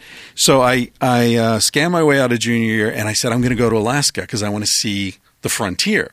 So I hitchhiked from New York to Alaska. Had all these freaky adventures, as you can imagine, right? Went to prison, got shot at, all this crazy shit happened. And I met people along the way who picked me up, especially in the Yukon and in Alaska, who were so fucking kind. Yeah. So competent. They'd take me home. They'd feed me, introduce me to the wife, the kids, or women who'd stop and pick me up, just trusting, hey, whatever, really self-sufficient people. They built their own houses. They had healthy relationships. They knew how to fix their own cars. They were really self-sufficient. None of them knew anything about the fancy schmancy literature and philosophy that I was studying, right? I had, the collected poems of D.H. Lawrence in my backpack, and they'd never heard any of this shit, right? But when I compared them to my professor friends back at school, and I was like, wait a minute, these people don't know any of this, elite knowledge, but they're really happy people. And they're healthy people, and they have good families, and they're decent, and they're kind, and they're generous to me. And then I imagine one of them, stumbles into Princeton, New Jersey, or where I was going to school in upstate New York, and my professor friends, come upon them. They'd laugh at them. They wouldn't help them. They wouldn't be kind to them. They wouldn't. And my professor friends had to call a fucking electrician to change a light bulb, right? So it's well, wait a minute. What do I want to do in this life? Where am I going? So that's when I just said, all right, fuck it, no grad school. And I wrote to the guy sorry, not going to Princeton or Oxford, not going to do any of this. Till I'm 30, I'm not going to make a commitment to anything. No job, no woman, no grad school, no med school, nothing. I'm just going to float around the world and have adventures. Wow, that's a fucking cool story. I love that idea. That's really cool. I found that I didn't go to the Yukon, but I went to Anchorage. Recently with Ari, right? Yeah. You guys went fishing. We went fishing. Were you and in we the did a show up there. Kenai Peninsula? South of Anchorage? Quite honestly, I don't remember. Yeah. I don't remember what river we were on. I don't remember any of that. I remember we had a great time. Yeah. We caught some salmon, and we did a show up there. But I felt that way as well about the people. That there's a self-sufficiency to a lot of the folks that live up there. That even in Anchorage, which is a city, it's a real city. They have hotels and gas stations and the whole deal. Movie theater. We went to the movies there. It was 10 o'clock at night. It was bright out. Yeah. It's very weird. It's very weird. The bars with no windows. Yeah, you can't have windows because people are in there drinking. You don't want to see the fucking sun come in your eye and let you know what a loser you are. Exactly. Yeah, and people will make better decisions if there's light on them. We don't want that. So, do they still have handgun permits where you have to leave your gun at the door when you go into the bar? Some places, a gun check. Yeah, you have to check your guns when you come in because everybody's got guns. Get shit-faced, then you pick up your gun on your way out. Yeah, that's the best time to get it after you've gotten a bar argument. Exactly. But you find people they were very kind and very cool and very competent, as you were saying, and They're people that are also dealing with nature in a way different level. Yeah. They're dealing with weather, real weather. Yeah. And we don't have to do that. Especially in California, which is the most ridiculous and retarded state in the country as far as the way people behave on the norm. And don't get me wrong, I love it here, and there's a lot of cool people here, and all my best friends are here. But the reality of California is that we don't have to deal with weather at all. The worst thing we have to do is press a button. Oh my God, it's hot. You press a button, it's not hot anymore. I mean, it's really, as long as the power stays on, really not that fucking hard to deal. But if you're living in Alaska, you have to take precautions every year. You have to keep a candle in the back of your car. You have to keep matches. You have to keep blankets with you at all times because your car could break down. You could be at the side of the road. No one could be on the road, and that candle might keep you alive. You have to light that candle in your car with all the doors shut, and that's the only way you're going to stay warm and stay alive. Like there's a lot of that kind of thinking going on there. And then when someone sees you pulled over to the side of the road, they're not like, oh, who's this creepy fuck, in Sherman Oaks that's pulled over to the side of the road with his hazards on. I'm not stopping for this guy. Right. They're like, oh, who is this person, this kindred soul out here in the middle of the woods that got fucked, and this could be me. Yeah, hey, exactly. come on in. Exactly. Do you guys have cell phone service? No. If we drive 5 more miles, we get cell phone service. Hop in the car. I'll take you to where we can call somebody. Yeah. Yeah. There's not. But your professor friends, to not pick them up would be right where they live. That's the crazy thing about it. It's like, you're right that the professor probably wouldn't pick up someone who is broken down on the side of the road, but they're right too in not doing that if you live in a city. Because you never know what the fuck you're going to get. Exactly. Yeah. Yeah. You got to participate in the world you're born into, whether you agree with it or not. Yeah. But, you're sorry to interrupt you with what you said about California. That also ties to the origins of civilization, actually, in a funny way. One of the leading theories for why Europe became more advanced, used in quotes, right, is because people had to think twice there. They had winter. So when you build a house, it has to be better engineered. The best engineers, the best cars, German, they're not Italian. Because in architecture and all the stuff you see in Europe, the Mediterranean countries are sloppy. Right? The houses aren't insulated. They're not, the fittings aren't right. People like show up late. The whole mentality is kind of laissez-faire, whatever. Well, that's the weather. It's a reflection of the weather. It's a reflection of the fact that they're not battling weather for their lives. Right. So there is a competence and a sort of carefulness and a, checklist. If you're a pilot, you use a checklist, because if you don't, you're a dead pilot, It's like that in northern climates as well. It develops a certain kind of approach to life that's much more competent. And then on the other hand, you got places like Brazil where the weather's fantastic and the people are like laughing and they're on the beach, they're smiling and very friendly and very warm. And that's also because they don't have to deal with any bullshit. They're all wearing flip-flops. I mean, nobody has to worry about nothing. It's no matter what the time of the year is, it never gets cold. Yeah. There's people in Rio that are surfing 24 hours a day, 7 days a week. They can do whatever they want. There's no sharks down there either. I think that recently someone got bit by a shark in Brazil. It was like a really, really rare situation. Yeah. So they're like surfing in perfect water. It's like bath water. Beautiful waves. Hot.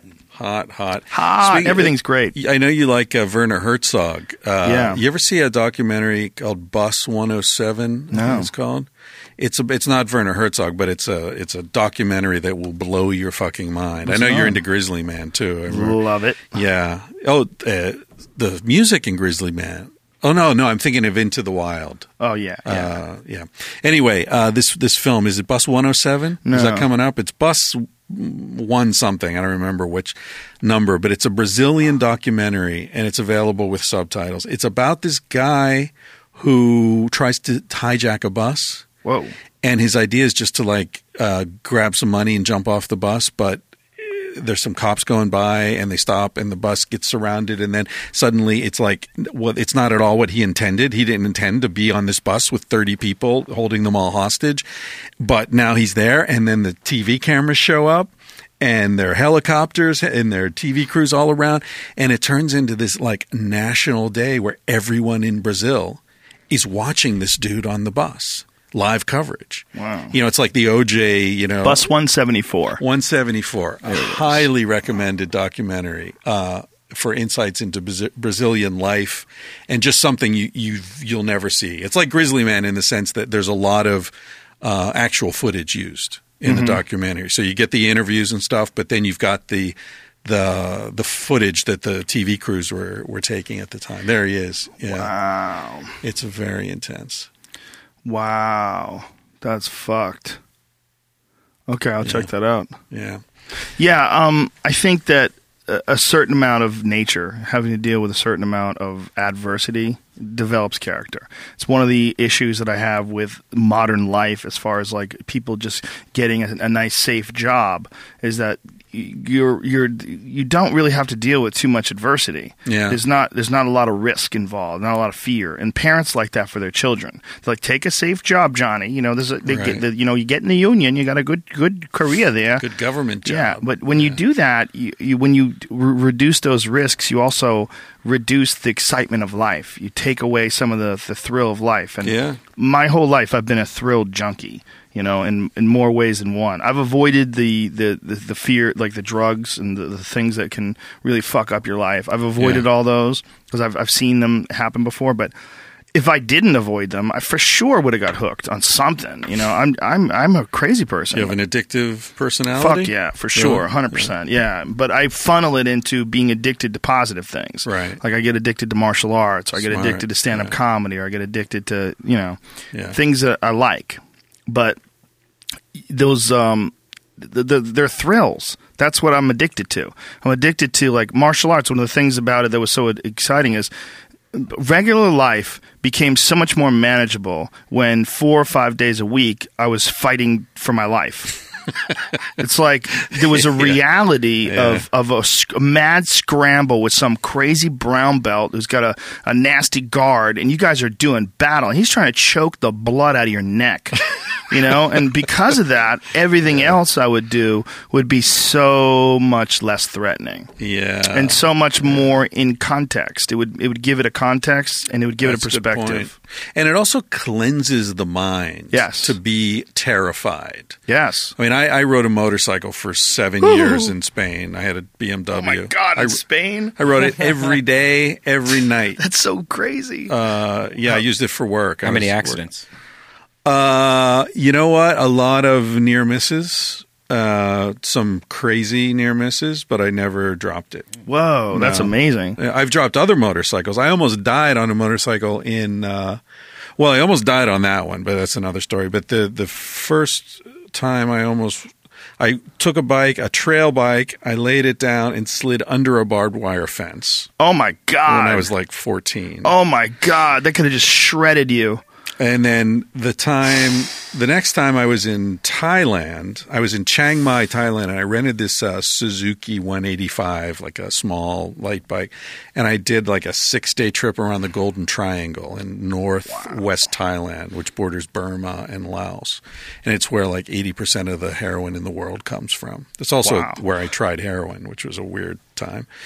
But did you try an injection or did you try it sniffing No, I smoked it. Smoked it. I met these two British guys. God, it's such a weird thing, man. I remember exactly when it was because I got up early, like 7 o'clock in the morning, to watch Mike Tyson fight James Bone Crusher Smith. Oh, I remember that. So, and it was being shown in this little bar cafe in Chiang Mai near where I was staying. And I got up early because I wanted to see it. And these two British dudes and me were the only ones there. So and they were junkies. And they were like super high class dudes. Like one of them, his uncle was in Parliament, and the other was the son of a very famous writer whose book I had read, actually. Wow. I won't say his name, but very well known. He won the Booker Prize and big deal. Anyway, these two were junkies, and they were in. So the one dude was in Thailand ostensibly to be an actor in the taping of the filming of Good Morning Vietnam, the Robin Williams film that they were taping at the time in Bangkok. That was the story he gave his parents. Bullshit. He was just getting high all the time. And then his friend was like, I got to go save him. And then so he came, and now he's getting high all the time. And I met the two of them at this Mike Tyson fight. And I had always, my thing about drugs is I don't have an addictive personality. I'm too lazy to be addictive, honestly. Oh, that's funny. Really. So I do things, I get the thrill out of it. And I try to be careful about it. And, I like to do things in the place that it comes from, right? I've done ayahuasca in Brazil and peyote in Mexico. And so I'm in northern Thailand in Chiang Mai. It's going to be the cleanest, best quality heroin ever. And I meet these two guys and they're into it and they've got all the contacts and all that. And so we got to be friends and, they invited me to get high. And I was like, okay, look, I've never done this before. No, we got you. No worries. No. So we're sitting in their room and we did the Chase the Dragon, where you put the heroin on tin foil and because the flame can't touch the heroin. It's like, it'll ruin it. Yeah, I can't go to prison for saying this, right? No. Talking about this. No, this is all fiction. But you know what? Non-Americans, if you admit that you have ever used illegal drugs, they stamp your passport. You're never allowed in the country. I know I have two friends that happened to. So if you're in another country and you start talking about using drugs, like on another podcast, they can. Well, I don't know. I don't know about podcasts, but what happened with this friend? She was coming back from Amsterdam. She was a judge in the Cannabis Cup competition. She lives in Vancouver, and she changed planes in Seattle, and they took her and said, so what were you doing in Amsterdam? And she told them, and they said, so have you smoked marijuana? She said, yeah. And they stamped her passport. She's never allowed in the U.S. again. Wow. Because she smoked marijuana in Amsterdam. Wow. And another guy I know is a psychiatrist, a Canadian psychiatrist who had worked with LSD psychotherapy. And they stopped him at the drive-through border, at Vancouver, and interviewed him. They Wikipedia'd him and they're like, oh, you did research with LSD. Have you ever used LSD? He said, yeah, stamp. Wow. Dude's never allowed in the country. That's crazy. Is that only America? As far as I know. Canada's rough. If you get a drunk driving in America, good luck getting into Canada. Oh, really? Oh, yeah. Yeah, a lot of fighters have issues getting into Canada for fights. A lot of comedians have issues. A lot of comedians have had issues getting into the Montreal Comedy Festival, which is one of the big events for stand-up comedians. Because of drunk driving? Yes, because of drunk driving convictions. Or any domestic violence or anything like that. Yeah, Eddie Bravo had an arrest for having a gun on him legally. Okay, he was working for a check cashing place, and he used to have to carry large sums of cash in his car to another location. And so he would leave with the check cashing company, and he had a registered concealed carry permit for a gun. And so he got pulled over for something, and he had to tell the cop officer, I work for a check cashing company. I have a legal registered handgun in my car right now. It's loaded. And then they go, okay, hold on a second. We're going to put you in handcuffs. We're going to run this. So they run it. They go, okay, checks out. They let him go. Because it was not even supposed to be on his record because it was all legal. Right. Doesn't matter. Every time he goes to Canada, they sit him down. Tell us about this. You have a gun on side you right now? You take a gun, you should to go for the border? Yeah. No. I was working for a company. I was allowed to have this gun. He's got an extra hour every time he goes into Canada. That happened to me, actually. Push him in immigration. Going into Canada. What was your issue? Well, they asked me if I'd ever been convicted of a crime, and I said no. And I go sit down, and then they call me over, and they said, the guy's like, you said you'd never been convicted of a crime, correct? I said, yeah. He said, is there anything you'd like to say about Fairbanks, Alaska in 1983? And I was like, yeah, I got busted in Fairbanks, for eating a Snickers bar in a fucking grocery store and not paying for it. But I did 3 days. It was Memorial Day weekend. I did 4 nights in the prison. And then the guy said, 20 hours of community service and this will disappear from your record. And if you don't get arrested in a year. So I always say no, because I wasn't convicted of anything. Right. And they said it would be taken from my record. And the guy's like, nope. The fact that you were not Alaskan, so you're from out of state, meant they couldn't strike it from your record. And it's on your FBI record, which is what we get in Canada. You're a Snicker thief. Yeah, I'm a Snicker thief. So he's a cool guy. I did 4 days in a federal medium security prison with no underwear. For a Snickers? For a Snickers bar. What do you mean with no underwear? Were you wearing anything or just naked? I was wearing shorts. Why'd you tell us that? Yeah, why didn't you have pants at the grocery store? Why'd you tell us about no underwear? Because it makes it more harrowing. Come on, man. I was 19 years old. Yeah. Were you very twinkish? I was twinky. I was very twinky, yeah. So you were worried. It was all going to go down. I those mean, I 4 would have been days. worried if I were wearing, anything. A fucking survival Snickers suit, bar? But Yeah, isn't that under the amount of money that they could even bust you for something? Maybe something not like in the that? 80s. Reagan was in president. They were trying to fucking be tough on crime. Right. Just say no. yeah, and also what happened was we got in from this 10-day hitch with these 2 guys I'd met on the ferry coming up the Inside Passage. And we had this long hitch through the Yukon Territory, all this crazy shit. And we get to Fairbanks, so the first place we go is the laundromat because we stank, right? We didn't have that special soap, your Defense soap. defense soap. And so we went to the laundromat. We put everything possible in the washer. So all 3 of us were wearing shorts with no underwear, boots with no socks, and a jacket with no shirt. And then one of the guys was like, he wanted to go to the grocery store because there was a payphone. He was going to call his girlfriend to let her know that he'd arrived on time. And I was like, fuck it, I'll go over with you. And the other guy's going to stay with the bags, our backpacks and all that shit and, watch the clothes. So I went with him. Somebody was on the phone. We started pushing a cart around. We were like, Soviet immigrants, like, so many kinds of, food here. Because we'd been living in the woods eating nuts and chocolate and LSD for the last 10 days. And so he opened a thing of kefir. It's the first time I'd ever heard of kefir, which is like liquid yogurt. Yeah. And drank that. Great for your body. Acidophilus. Oh, yeah. And I for some reason ate a Snickers bar, even though I'd been eating chocolate. Not much imagination there. And then he used the phone, we ditched the cart, and we left. And so there's some security guy had seen us and turned into a thing. This cop showed up, and I had a knife in my boot and some grass in my pocket, both of which were legal at the time in Alaska. But it was enough to make this cop not like me at all. And he was like this, Napoleonic cop kind of situation. And he didn't like smart-ass college kids from outside coming into Alaska in the summer. Stealing and Snickers bars. Fucking around, yeah. Fucking around with kefir. So he handcuffed us and took us to prison, Fairbanks Correctional Center. Did you not have the money for the Snickers bar? Yeah, Or we had plenty of money. you just didn't want to pay for it? But it was like, well, you tell it to the magistrate.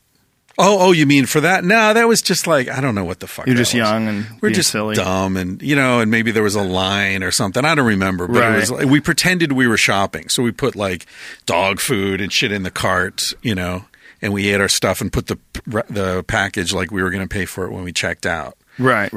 So I don't know what, we were just being dumb.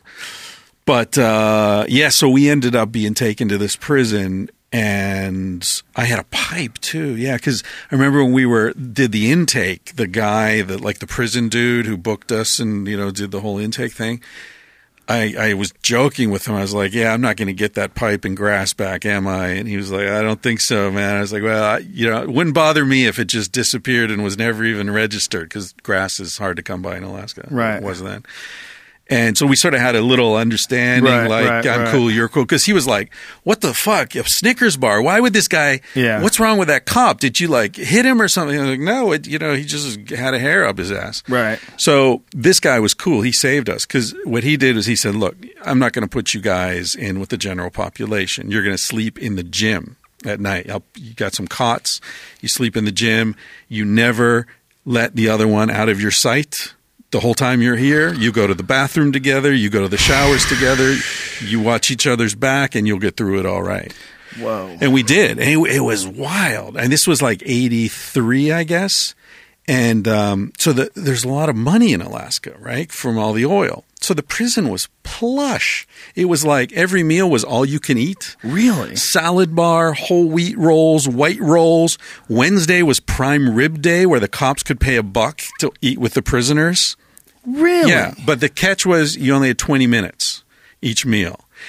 So I remember one day we're sitting there at this table, and we're 19, maybe 20, something like that. We're sitting at this table, and the guy across the table looked like Charles Bronson. You remember him? Yep, the stash and the tats and all that. And we were just like, this dude was shoveling it in, and he looks up at one point and he says, "This is the best fucking prison I've ever been in." Yikes. He's got a laundry list of prisons that don't meet that criteria. Didn't meet the standard. Yeah, his story was he found a dude with his wife. Ooh. And he beat him with a lead pipe and he didn't know if he was dead. But as soon as it happened, he got in his car. He was from like New Mexico or Arizona. He got in his car and drove to Alaska.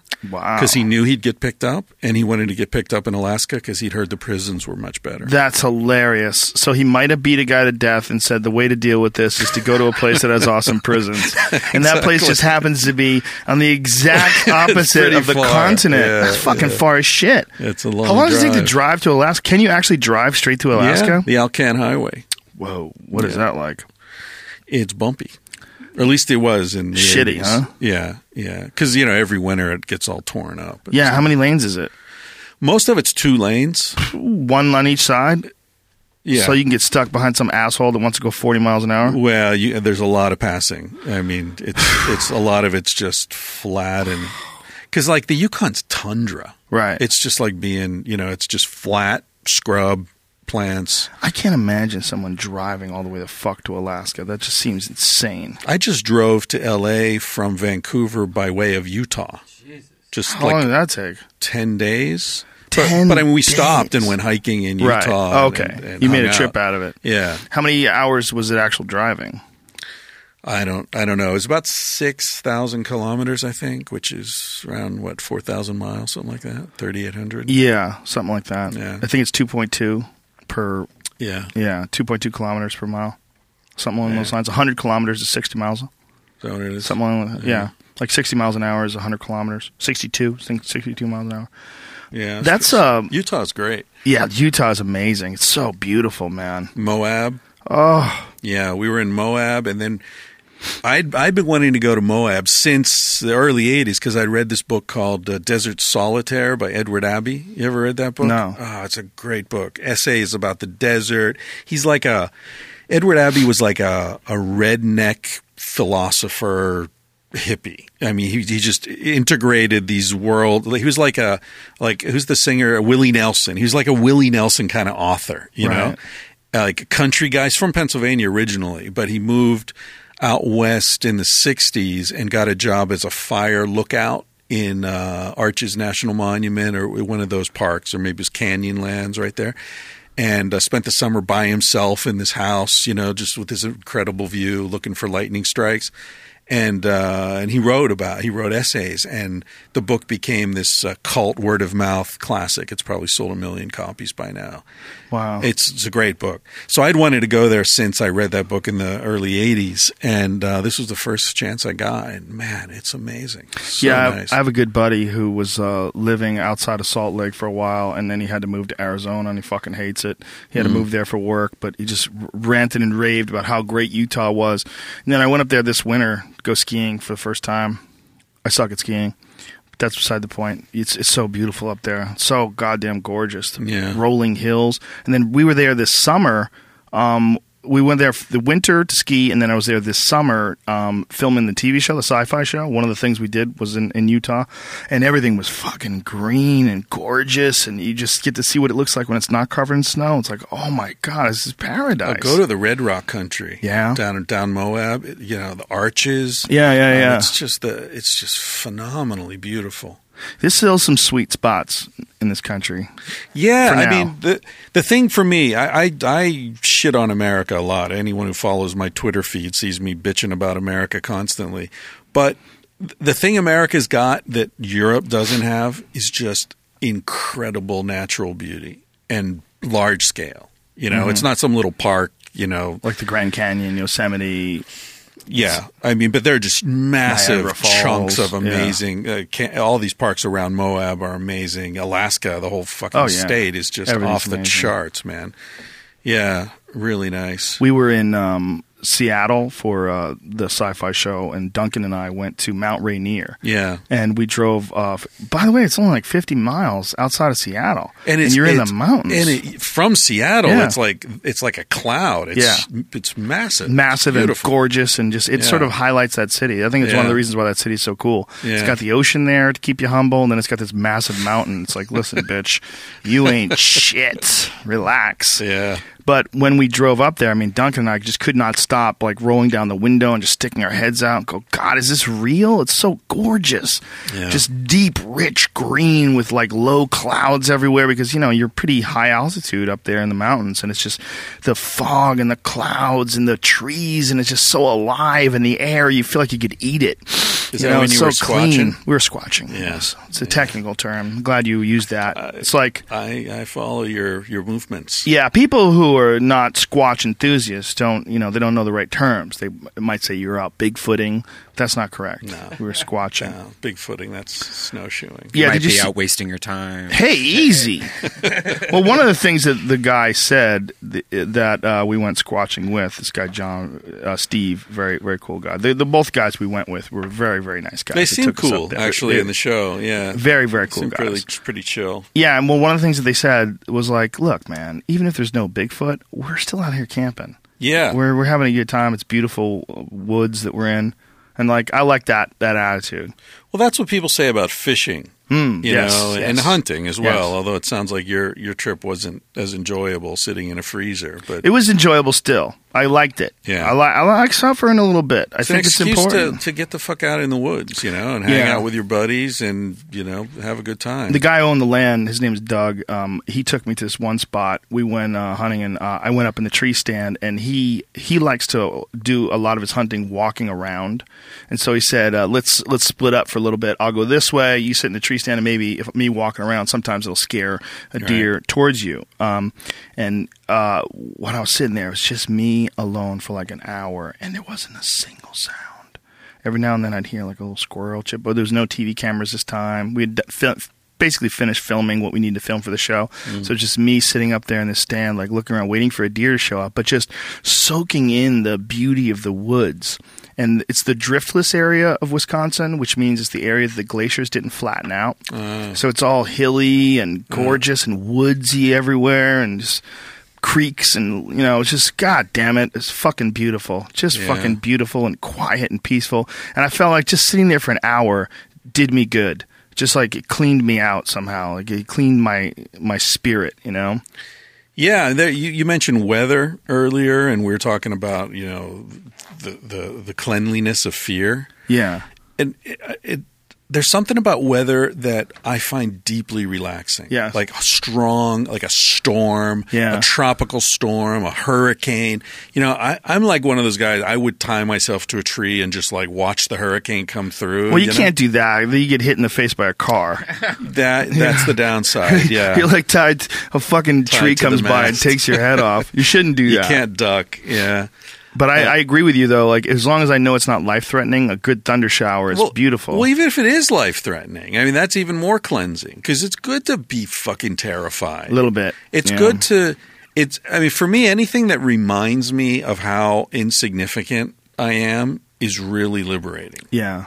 And the problem is when I get caught up in my ego and, the whatever the bullshit is that I need to deal with and blah, blah, blah, blah, blah. Right. And I forget how, it's like the football coach who isn't smart enough to know how little it all matters, Yes. It's like I never want to forget how little it all matters. I agree Because then you're screwed. I agree with you 100%. I think it's really important. I think, as we were saying about weather, that dealing with weather is important too. Just to know that you're humbled by nature upon occasion. It's one of the things I like about when it rains in L.A. and everybody has to go, oh, okay, yeah, this could happen too. Yeah. There's people that complain about it, but I love the fact that they're introduced to the reality of the fact that you're living on a planet with an ecosystem, and it's variable. It's very variable. Right. Yeah. Something that cuts through your. I mean, I still love it when the lights. Your apathy. And your. The infrastructure your complacency, exactly. I mean, one of the cool things, and I've lived in India for months at a stretch, and one of the cool things there is that electricity would go out, like, constantly, That's so cool. Yeah. No, it's not. No, it is cool. Fucking terrible. That sucks. Your food goes bad while they're all covered in flies. That place sucks. Keep me from going there, please. No, you never been to India? No. Oh, no, dude, no. you gotta hit India. I don't, though. That's what's interesting. You don't. No. I don't. I don't even like Indian food. I love Indian Yeah. food. I fucking love it. Yeah. There's a dish named after me. Lamb Rogan Josh. Oh, and It's not named after me. It just happens to have Wait my a name minute. in I it. had that last night. It's delicious. And someone last night told me that story, showed me that recipe in her cookbook, and said that it's something about the person who named it got you confused with Seth Rogen or something, or Josh somebody. No, it's an old Josh dish. Grogan. Is it an old dish? Yes. No. Well, then it's what the probably, hell was that bullshit story that she was person's telling me? fucking retarded. Oh my god, you're hanging out with a monkey. That dish has been around forever. Yeah. Let's find out how long Lamb Rogan Josh has been around. I was hanging with this really sweet woman in Vancouver one night, and Lady Lay came on, and she said, "Do you know Dylan wrote that song for his dog?" What? I said, what? And she said, yeah, his dog's name was Lady, and he wrote the song for the dog. Okay, this is her ex-boyfriend had told her that. This is from Persia. It's one of the signature recipes of Kashmiri cuisine. Rogan means clarified butter or fat in Persian, while Josh means heat, hot, boiling, or passionate. Rogan Josh thus means cooked in oil at intense heat. Another interpretation of the name Rogan Josh is derived from the word Rogan, meaning red color. The same Indo-European root that is the source of the French rogue and the Spanish rojo, and Josh meaning passion or heat. So there you go. So this is old shit, man. This is like... It's not named after you. No. She's an asshole. She should do a Google search before she fucking spreads her nonsense. It's not me or that beautiful Seth Rogen fellow. Which, by the way, I watched his last movie. This is the End. I just watched it. Yeah. Holy shit, is that funny? That was It is great, funny. man. Michael Cera. There are some fucking funny moments in that movie. Yeah. But God, how good is Craig Robinson in that movie? Craig Robinson. Michael Cera was my favorite. The coke guy that is addicted to coke. Oh, he was great, Gets too. his ass Everybody was eaten. great. Double blowjob in the bathroom. How about Kenny Powers? Oh, he's How great, about too. Kenny Powers? Yeah. Oh my God, it's a fucking amazing Scary movie. also. Scary, yeah, but fun, And man. they're all just taking the piss out of themselves. Yes, That's what I love yes, about it. yes. You know, they're all like... I love how Craig Robinson has a towel everywhere he goes. He sweats so much, which is so true about Craig in real life. You know, he's always got a towel on stage with him. Oh, that was really, really funny movie, man. That was a good movie. Did I ever tell you there's this one video of like a fight that broke out in like a gymnasium, and everyone used to have towels more back then, because like with the towel thing's kind of new. Like in the last 10 years, like rappers started having towels all the time and stuff. And The towel thing is new? Yeah, like where they just carry around a towel all the time. know You've that. never seen that? Yeah. So there was this fight that broke out in this gymnasium, and they showed the video lasted till everyone got out of the gymnasium, and on the ground was just towels and the stickers from people's hats. Like, it was hilarious. It looked like it was a joke. That's hilarious. A big rap battle with towels and stickers. Yeah, remember when they used to wear the tag on their hat? Yeah. Hanging from their hat like Minnie Pearl from the old Opry? Oh, God. She was the original gangster. Yeah. Minnie Pearl Hilarious. from the Grand Ole Opry. She always had a tag on her hat, man. Yeah. I don't know what that was about. Did you hear about that waitress in New Jersey? Yes. Oh my God. Yes, it's a fucking gross story. You know the story? Not yet. About the lesbian woman. She was working as a waitress in this she restaurant. got some nasty note? Yeah, she got some nasty note that said, we're not going to leave a tip because we don't agree with your lifestyle. Right. Apparently, it's a hoax. No. Yes. And Seriously? the family started getting shit. I didn't So the hear family that. brought in the actual original receipt. You know how you get a customer copy and a merchant copy? Yeah. Well, the customer copy was the one that she left, but the merchant copy, she left blank. You know, sometimes people fuck up and they fill out the wrong one. Well, they had the customer copy. They had a copy of it. They saved it.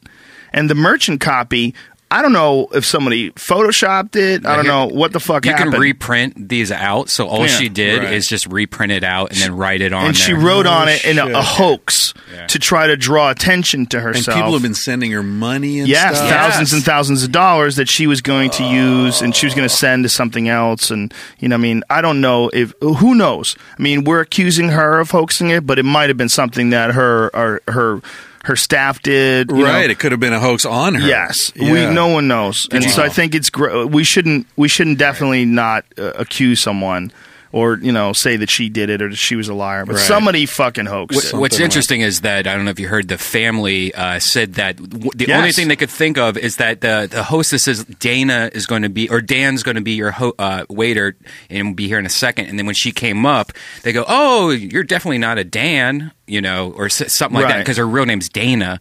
And so she kind of might have taken it as, like, oh, they're calling me a guy, and that's why she got mad at these people. Maybe. Yeah, but that still doesn't mean that you should hoax that and write a fake. So obviously. Did they leave her a tip? Yes, they left her 20% or 18%. Yeah, credit card statement. Yeah, they left her like the right amount. It reminds me, like 5 years ago, I read this story in the International Herald Tribune about a guy. This relates to what we were saying earlier. A rich guy, millionaire, big house, who decided to give it all up and give everything away and live a simple life because that was happy. It would make him happier and this and that, right? So when I started working on Civilized to Death, I had this clipping that I had kept for years.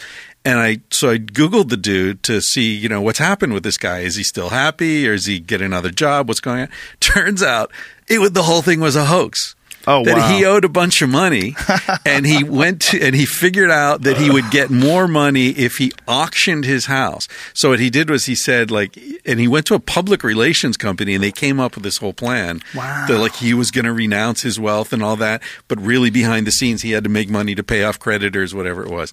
And the guy's going around the world still giving talks, charging lots of money to give talks about how wonderful it is to give up all your money. It's all a fucking hoax. Oh, my God, that's hilarious. Yeah. That's hilarious. This family, apparently, not only were they not homophobic, they actually wouldn't vote for Governor Christie because he didn't agree with gay marriage. So this family was very progressive. Right. So it's like, she fucked, whoever did it fucked up. They fucked the wrong people. Well, they just did something gross. They did something gross and fake. But that's the world that we live in, man. Until we figure out how to tell whether or not people are lying, we're going to be dealing with this nonsense for a long time. Well, she's the one that came out and said, look what these people said, and put it on her Instagram or whatever she did. And that's actually a good point. And so that showed the wrong amount on there. Mm-hmm. And so they have a credit card statement going, no, this is the right amount. Here is my actual copy receipt. So she had to have done it. It most likely, unless someone tricked her and took the good bill away and then wrote on the other one a fake signature. Well, you have to find out the signatures match, and then wrote on the one with a fake signature. Find out who the fuck wrote that. They have handwriting experts. Yeah, they could tell if it's a woman's writing or a man's writing or transgender. Hey, easy, a cabbie could be a cabbie's writing. Cabbie. Yeah, I don't know. I think you're gonna have bigots for sure. You're always going to have bigots, but you're also always going to have people that are crying out for attention and pretend they've been a victim of bigotry. You're going to have rape, but you're also going to have false rape accusations too. It's that's one of the reasons why I'm really against gender identity, in the fact that not gender identity, but sticking with your gender, uniformly and prejudicedly, always, I'm on team penis. I think that's ridiculous. I think sticking with your race, just as ridiculous. Sticking with your nationality, equally ridiculous. I've met fantastic people in England. I've met some awesome folks in Canada. It's stupid. It's to categorize people, or to I'm a fucking Patriots fan and those Giants could suck it. It's the same thing. You're doing the same thing, and it's dumb, and it's just as dumb on all sides.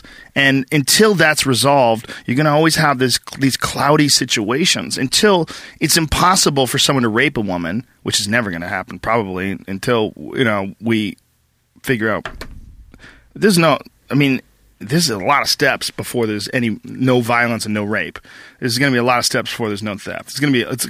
Probably we're not going to see it in our lifetime, but it's possible, and that's the only way we're going to have real harmony. And I don't know necessarily how much pro-vagina or pro-men's rights groups, I don't know how much those things fucking help anybody.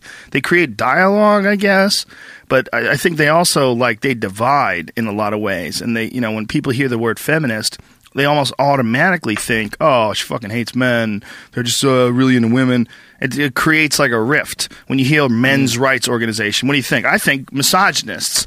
I think fat, lazy misogynists who women don't like, so they come up with a bunch of reasons why women suck. Yeah. And that's not necessarily correct on either side. Sure. But it's still, that's the automatic stereotype that Waitress who lied about an anti-gay tip has told far worse lies. Yeah, she used to tell her friends that she had survived brain cancer, that she did when in Afghanistan, and all her people in her army thing blew up, and she was the only survivor, which she never even toured in Afghanistan. She was kicked out of Pretty incriminating. Yeah.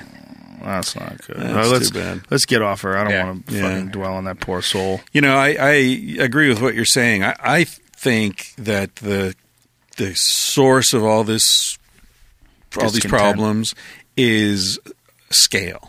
It gets back to population levels and the size of communities, right? Have you ever heard of Dunbar's number? Yes. Yeah. So when you get above Dunbar's number, other people become abstractions, right? It becomes Stalin, who said 150 people. Right. Stalin said 1 death is a tragedy, 1 million deaths is a statistic, right? It does become like that. So if you're like in her case, she might say, well, I wasn't lying to anybody. I didn't know those people, right? People sending me money, they can spare it, and I need it. And, you can make all sorts of excuses because you're not talking directly to the person you fucked. Right. Right. Whereas and it's the same thing in the legal system, you get minimum mandatory sentencing, so all these people are going away to fucking prison for 15 years to life and the judge is like, this dude's sitting right in front of me. I know I can see this person as an individual. He doesn't deserve this, right? But because it's institutionalized, I have to do it. And so I really think that as long as we're living in these massive societies where we're constantly dealing with people we don't know in any personal way, there's always going to be that sense of emptiness and the abuse of trust.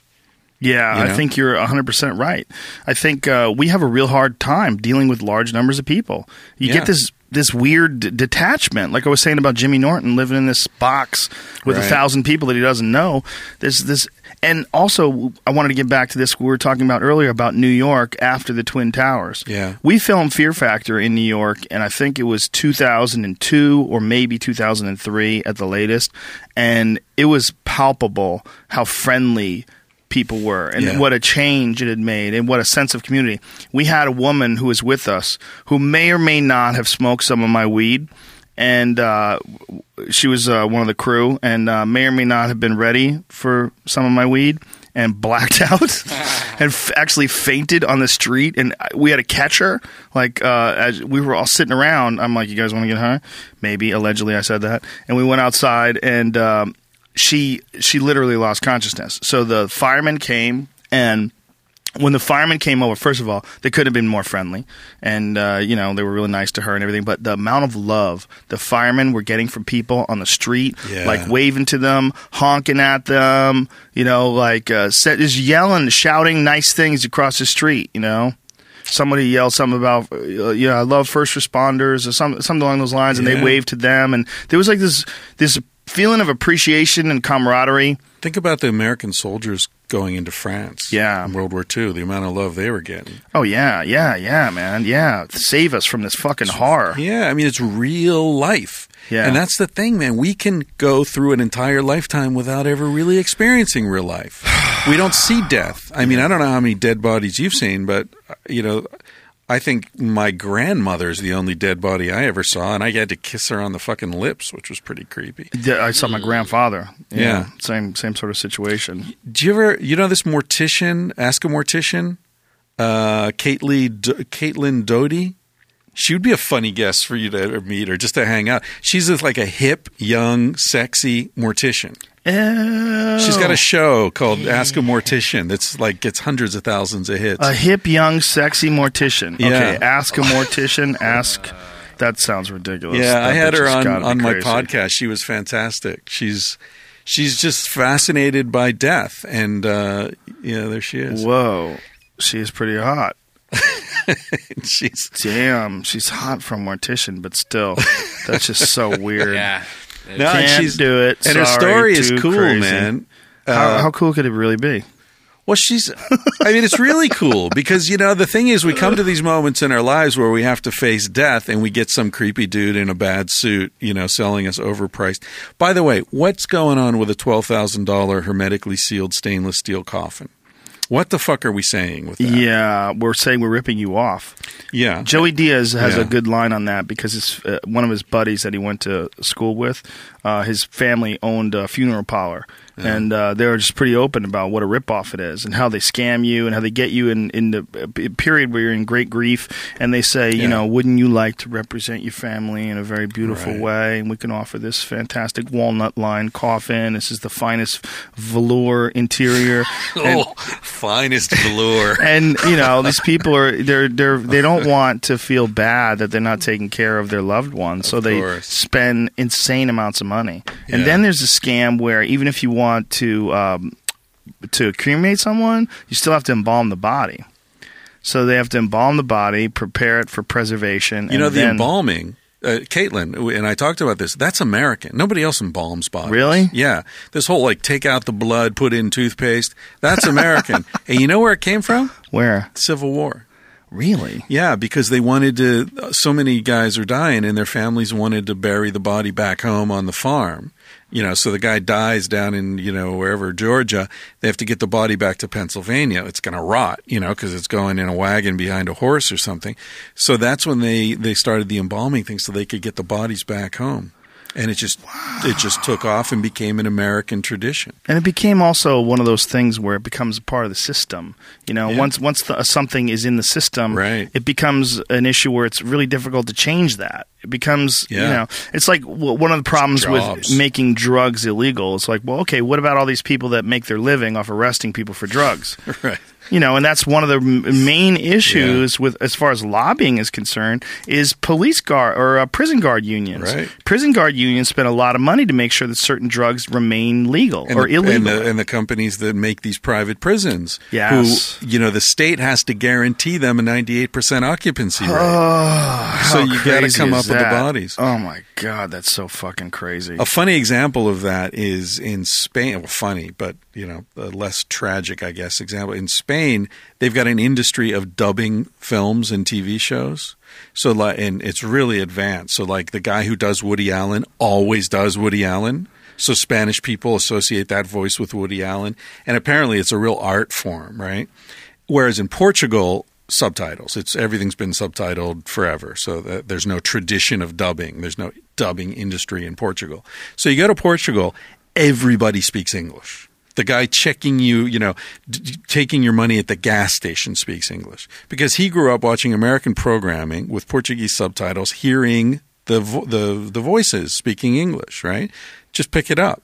In Spain, nobody speaks English. So people like me go there and make a lot of money teaching English because they've got this stupid dubbing system. So they're probably like 3 dozen people make a living doing this. And they're completely fucking the entire country just so they don't lose their jobs, you know? That's fascinating. Yeah, hundreds of millions of euros spent, if not billions, on English classes, and it's completely unnecessary. Just get rid of those 30 guys who make a living dubbing. And everybody will have to learn English.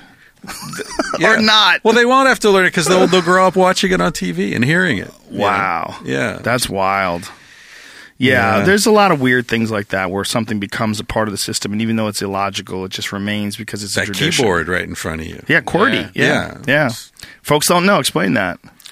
Well, the keyboard, the layout of the keyboard, the placement of the letters is the way it is because of frequency of use, and so they tried to space the letters out so that you wouldn't hit two letters that were next to each other where the arm came up on the typewriter so that the arms would tangle. So they tried to make it so that the arms that came up would be spaced out, so they laid out the keyboard that way. So it's a very inefficient way to have a keyboard because it's based upon the demands of a machine that no longer exists. It's not based upon ease of use. Right. Which, I mean, really, that's a metaphor for society in general. Yeah. Is what I've been saying the whole time, you know? Like, the interests of the corporation, the interests of these institutions supersede the interest of the person. So people always say to me when I get into these arguments about human nature, like, yeah, but we're people. We can decide, you know, we can free will, yada, yada, yada. But, you know, you do want a shoe that's more or less shaped like a foot. Right? If your shoe strays too far from the shape of a foot, you're fucked. Right. Yeah. And so the keyboard's a good example of that. Have they made one that's like, Yes. this would be the Yeah. yeah. There's a much more efficient key layout, but the problem is you would have to, first of all, you'd have to change your key. You'd have to bring it to a place and get it done, or you get if you have an actual external keyboard, you can get it and learn it. But it's really weird. And you have to relearn. Yeah. Yeah. So there's this vested Yeah, interest. this is like, I can type pretty goddamn fast, and I don't have to look at it. Yeah. I could just do it like where I'm talking to you. As long as I feel those little nubs on the F and the J, I'm good to go. Yeah. But I know where the system is. I know where everything is. Yeah. Apparently, though, it's not the best way. And the other way is like statistically quite a bit faster. It's like Esperanto. What's that? Esperanto is this like an artificial language that was invented, I think, late 19th century. Not Ebonics. Do you know that on my resume, I have That you speak Ebonics? to English translator. That's a good move. I have been paid. Really? I have been paid to translate from Ebonics to English. So you're like that lady on the movie Airplane. I speak jive. Exactly. This friend of mine was... How much do you get paid for that? I got paid whatever. It was back when I was teaching English in Spain. I was living in Barcelona. This friend of mine a Spanish woman, was a translator for an independent film festival that they have every year in Barcelona called In Edit. And so she calls me up and she says, "Hey, Chris, do you understand black people?" And I thought she meant conceptually, like I was like, yeah, definitely, whatever. As much as I understand anyway. And she's like, no, the way they talk, like, oh, yeah, whatever. So the story was that year, the films were all about the original bebop guys, the origins of hip hop in Brooklyn in the 70s, I guess, and Delta bluesmen. And so these Spanish translators who spoke English very, very well would listen to these dudes and they couldn't understand what they were saying. So they had me come down. At first they had called a black guy, but he was British and he didn't understand them, right? So then they're like, well, I know a white guy, but he's American. So my job was to go down, sit there next to a translator, watch this DVD with the pause thing, and just, pause. And the dude would be like, yeah, we're up in my crib. And it's like, stop. That means they went back to his apartment. Like, continue. I didn't even have to translate it into Spanish. I also was the in-house editor and translator for the biggest porn company in the world. Whoa. Private. Yeah. In-house translator? And editor, yeah. So you had to translate American porn to Spanish? Again, what I pretty much did in that job was translate from bad English to better English, because they had someone else who would do the rough translation, and then they'd email me the documents, and I just had to go through and clean it up. And there are funny things, like, for example, in German, tail, the word tail refers to penis. So I remember one of the first ones I was translating, it was like for some hardcore porn mag, and there were two dudes wagging their tails. Yeah, and one of the dudes, or the woman, looked at the dudes and was like, "Oh, you guys have nice tails," or "nice tail," and I was like, "Whoa, wait a minute!" In English, tails, right. the woman, it's completely different. But anyway, that was a weird gig. That was the gig that, strangely enough, led me to meet Paulo Coelho, the Brazilian writer. You know him? No. He wrote The Alchemist, like the I've heard of that. best-selling book in the history of humanity. What is The Alchemist about? The Alchemist is this is a story about the prodigal son. It's what Joseph Campbell called the hero with 1,000 faces, right? It's a guy born in southern Spain. Goes on a quest, goes through northern Africa, meets all these characters, and they give him challenges and tests and things, and then he goes through the tests and he goes back home and he finds the treasure he was looking for all the time, right? The Odyssey. It's the same story. It's not a good book. I'm not recommending it. It just sold more books than any book since the Bible. Really? Yeah, it's a huge bestseller. Wow. Paulo Coelho's an industry. Like, you go to a bookstore, there will be a Paulo Coelho stand with... But they're not good books. It's new age bullshit. Mm-hmm. It takes the oldest story in the world, retells it, and calls it new. People and love makes new age a lot bullshit, of money, though, don't they? They do. There's the knowing that something's wrong and searching for an answer and finding one that has the most mystical qualities attached to it. That's new age bullshit, isn't it? It is. Do you know Jamie Ian Swiss, the magician? No. I was interviewing him. He's like the world's most famous close-up magician. He'll do shit in front of you on a table that will blow your fucking mind. Anyway, he said smart people are the easiest to trick. Really? Yeah, because their attention is predictable. You know where they're going to look. You can pull their attention where you want. They're well trained. Kids are really tough because kids will look where they're not supposed to look. Right. And he said he hates doing magic for new agers because they already believe in all this bullshit. So it's like, you already believe that crystal's going to save you. Then, what I do isn't really going to impress you. You know? It's like selling fake real estate to mentally handicapped people. Yeah, there's no challenge. What are you doing there? That's not a scam. It's like what Bernie Madoff did. That's a goddamn scam. A very sophisticated scam, and probably there's a lot of satisfaction in tricking all these really smart people to give you your money. Yeah, but it's also very simple, right? You just lure them in with more money. You know what works for them. Even though people were looking at the numbers going, this doesn't even make any sense. Like, where's this money coming from? Like, this doesn't make any sense. You can't do that trick on someone who's not greedy. It's true, right? Yeah. Someone who's frugal and smart and conservative, they go like, this does not seem like it makes sense. Ooh, I'm going to get out. I don't need it. But Spielberg's like, listen, I'm telling you, the guy's giving me 20% on my investment. Yeah. So many people lost money with that guy, too. Like, big people. Lots of fucking money. Lots of money. Yeah. Yeah. I was working in the 80s after Alaska. I went there 2 years, and then I got this job in the Diamond You lived District. there for 2 whole years? Well, 2 summers. I worked in a cannery the first year and on a boat the Fish second cannery? year. Salmon, yeah. What do they do? How do they do that? They boil the fish and then just chop them into cubes? Oh no, man! It was very intense. I worked in Kenai Packers. Still remember them. Respect. And I lived in my tent up on the bluff. You lived in a tent? Yeah, all summer. You like an individual tent? Like a small tent? Yeah. Or like a big tent where a bunch of people are living in it? No, it was just my tent. Not like a circus. No, it was a 3-man geodesic dome tent, and at one point we got 8 people in there having a party. Yeah, that was pretty fun in the rain. We all had to sit with our legs over each other, in a circle, and we're passing the wine and the joints around in the circle. Oh wow! And playing footsies. That was the first time I ever saw anyone light a fart. That was a historic moment in my life. I've never seen that. I saw it in a video online. Want me to show you? Nope. It eliminates the stink. Yeah. Kills the methane, right? Yeah. And so I was living there. So the way it works is the fish come in, and you can get jobs because when the fish come in, they have to process them like fast because they're rotting, right? So the fish come in. They go through this. They come off the boats. They go through this machine, this big clanking, machine that they call the chink. And I thought it was called the chink because it chink. And one day I asked one of the foremen, and he said, "Oh no, it's called the chink because Chinese used to do that job."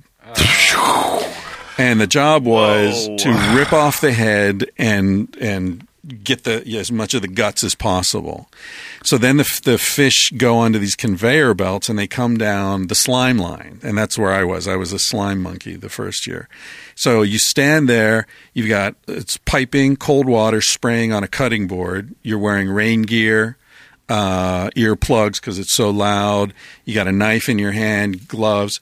And you're just gutting the fish all day. You're getting what the chink missed. Sometimes it missed everything, so you have to take off the head, the fins, get the guts, get the bloodline off the spine and the back, and then you put it on. You put all that guts, all that stuff into a chute, which I later learned goes into tanks that are sold to pharmaceutical companies because the fat from the internal organs and the head of the salmon is the base for a lot of cosmetics. Whoa! And then the fish, assuming the fish is in decent condition, goes onto another conveyor belt, and then it goes down into the canning section where it's chopped and placed in these cans. So it's just chopped right through. Dude, you have lived some really crazy adventures. You've had a pretty wild and broad life. Well, that was the point, right? When I was 20, I was like, fuck it, I'm going to die someday. But it's so romantic that you actually engineered that. A lot of people don't, they say that maybe they have a rich, crazy life, but it's because they were an alcoholic and they were running from the law.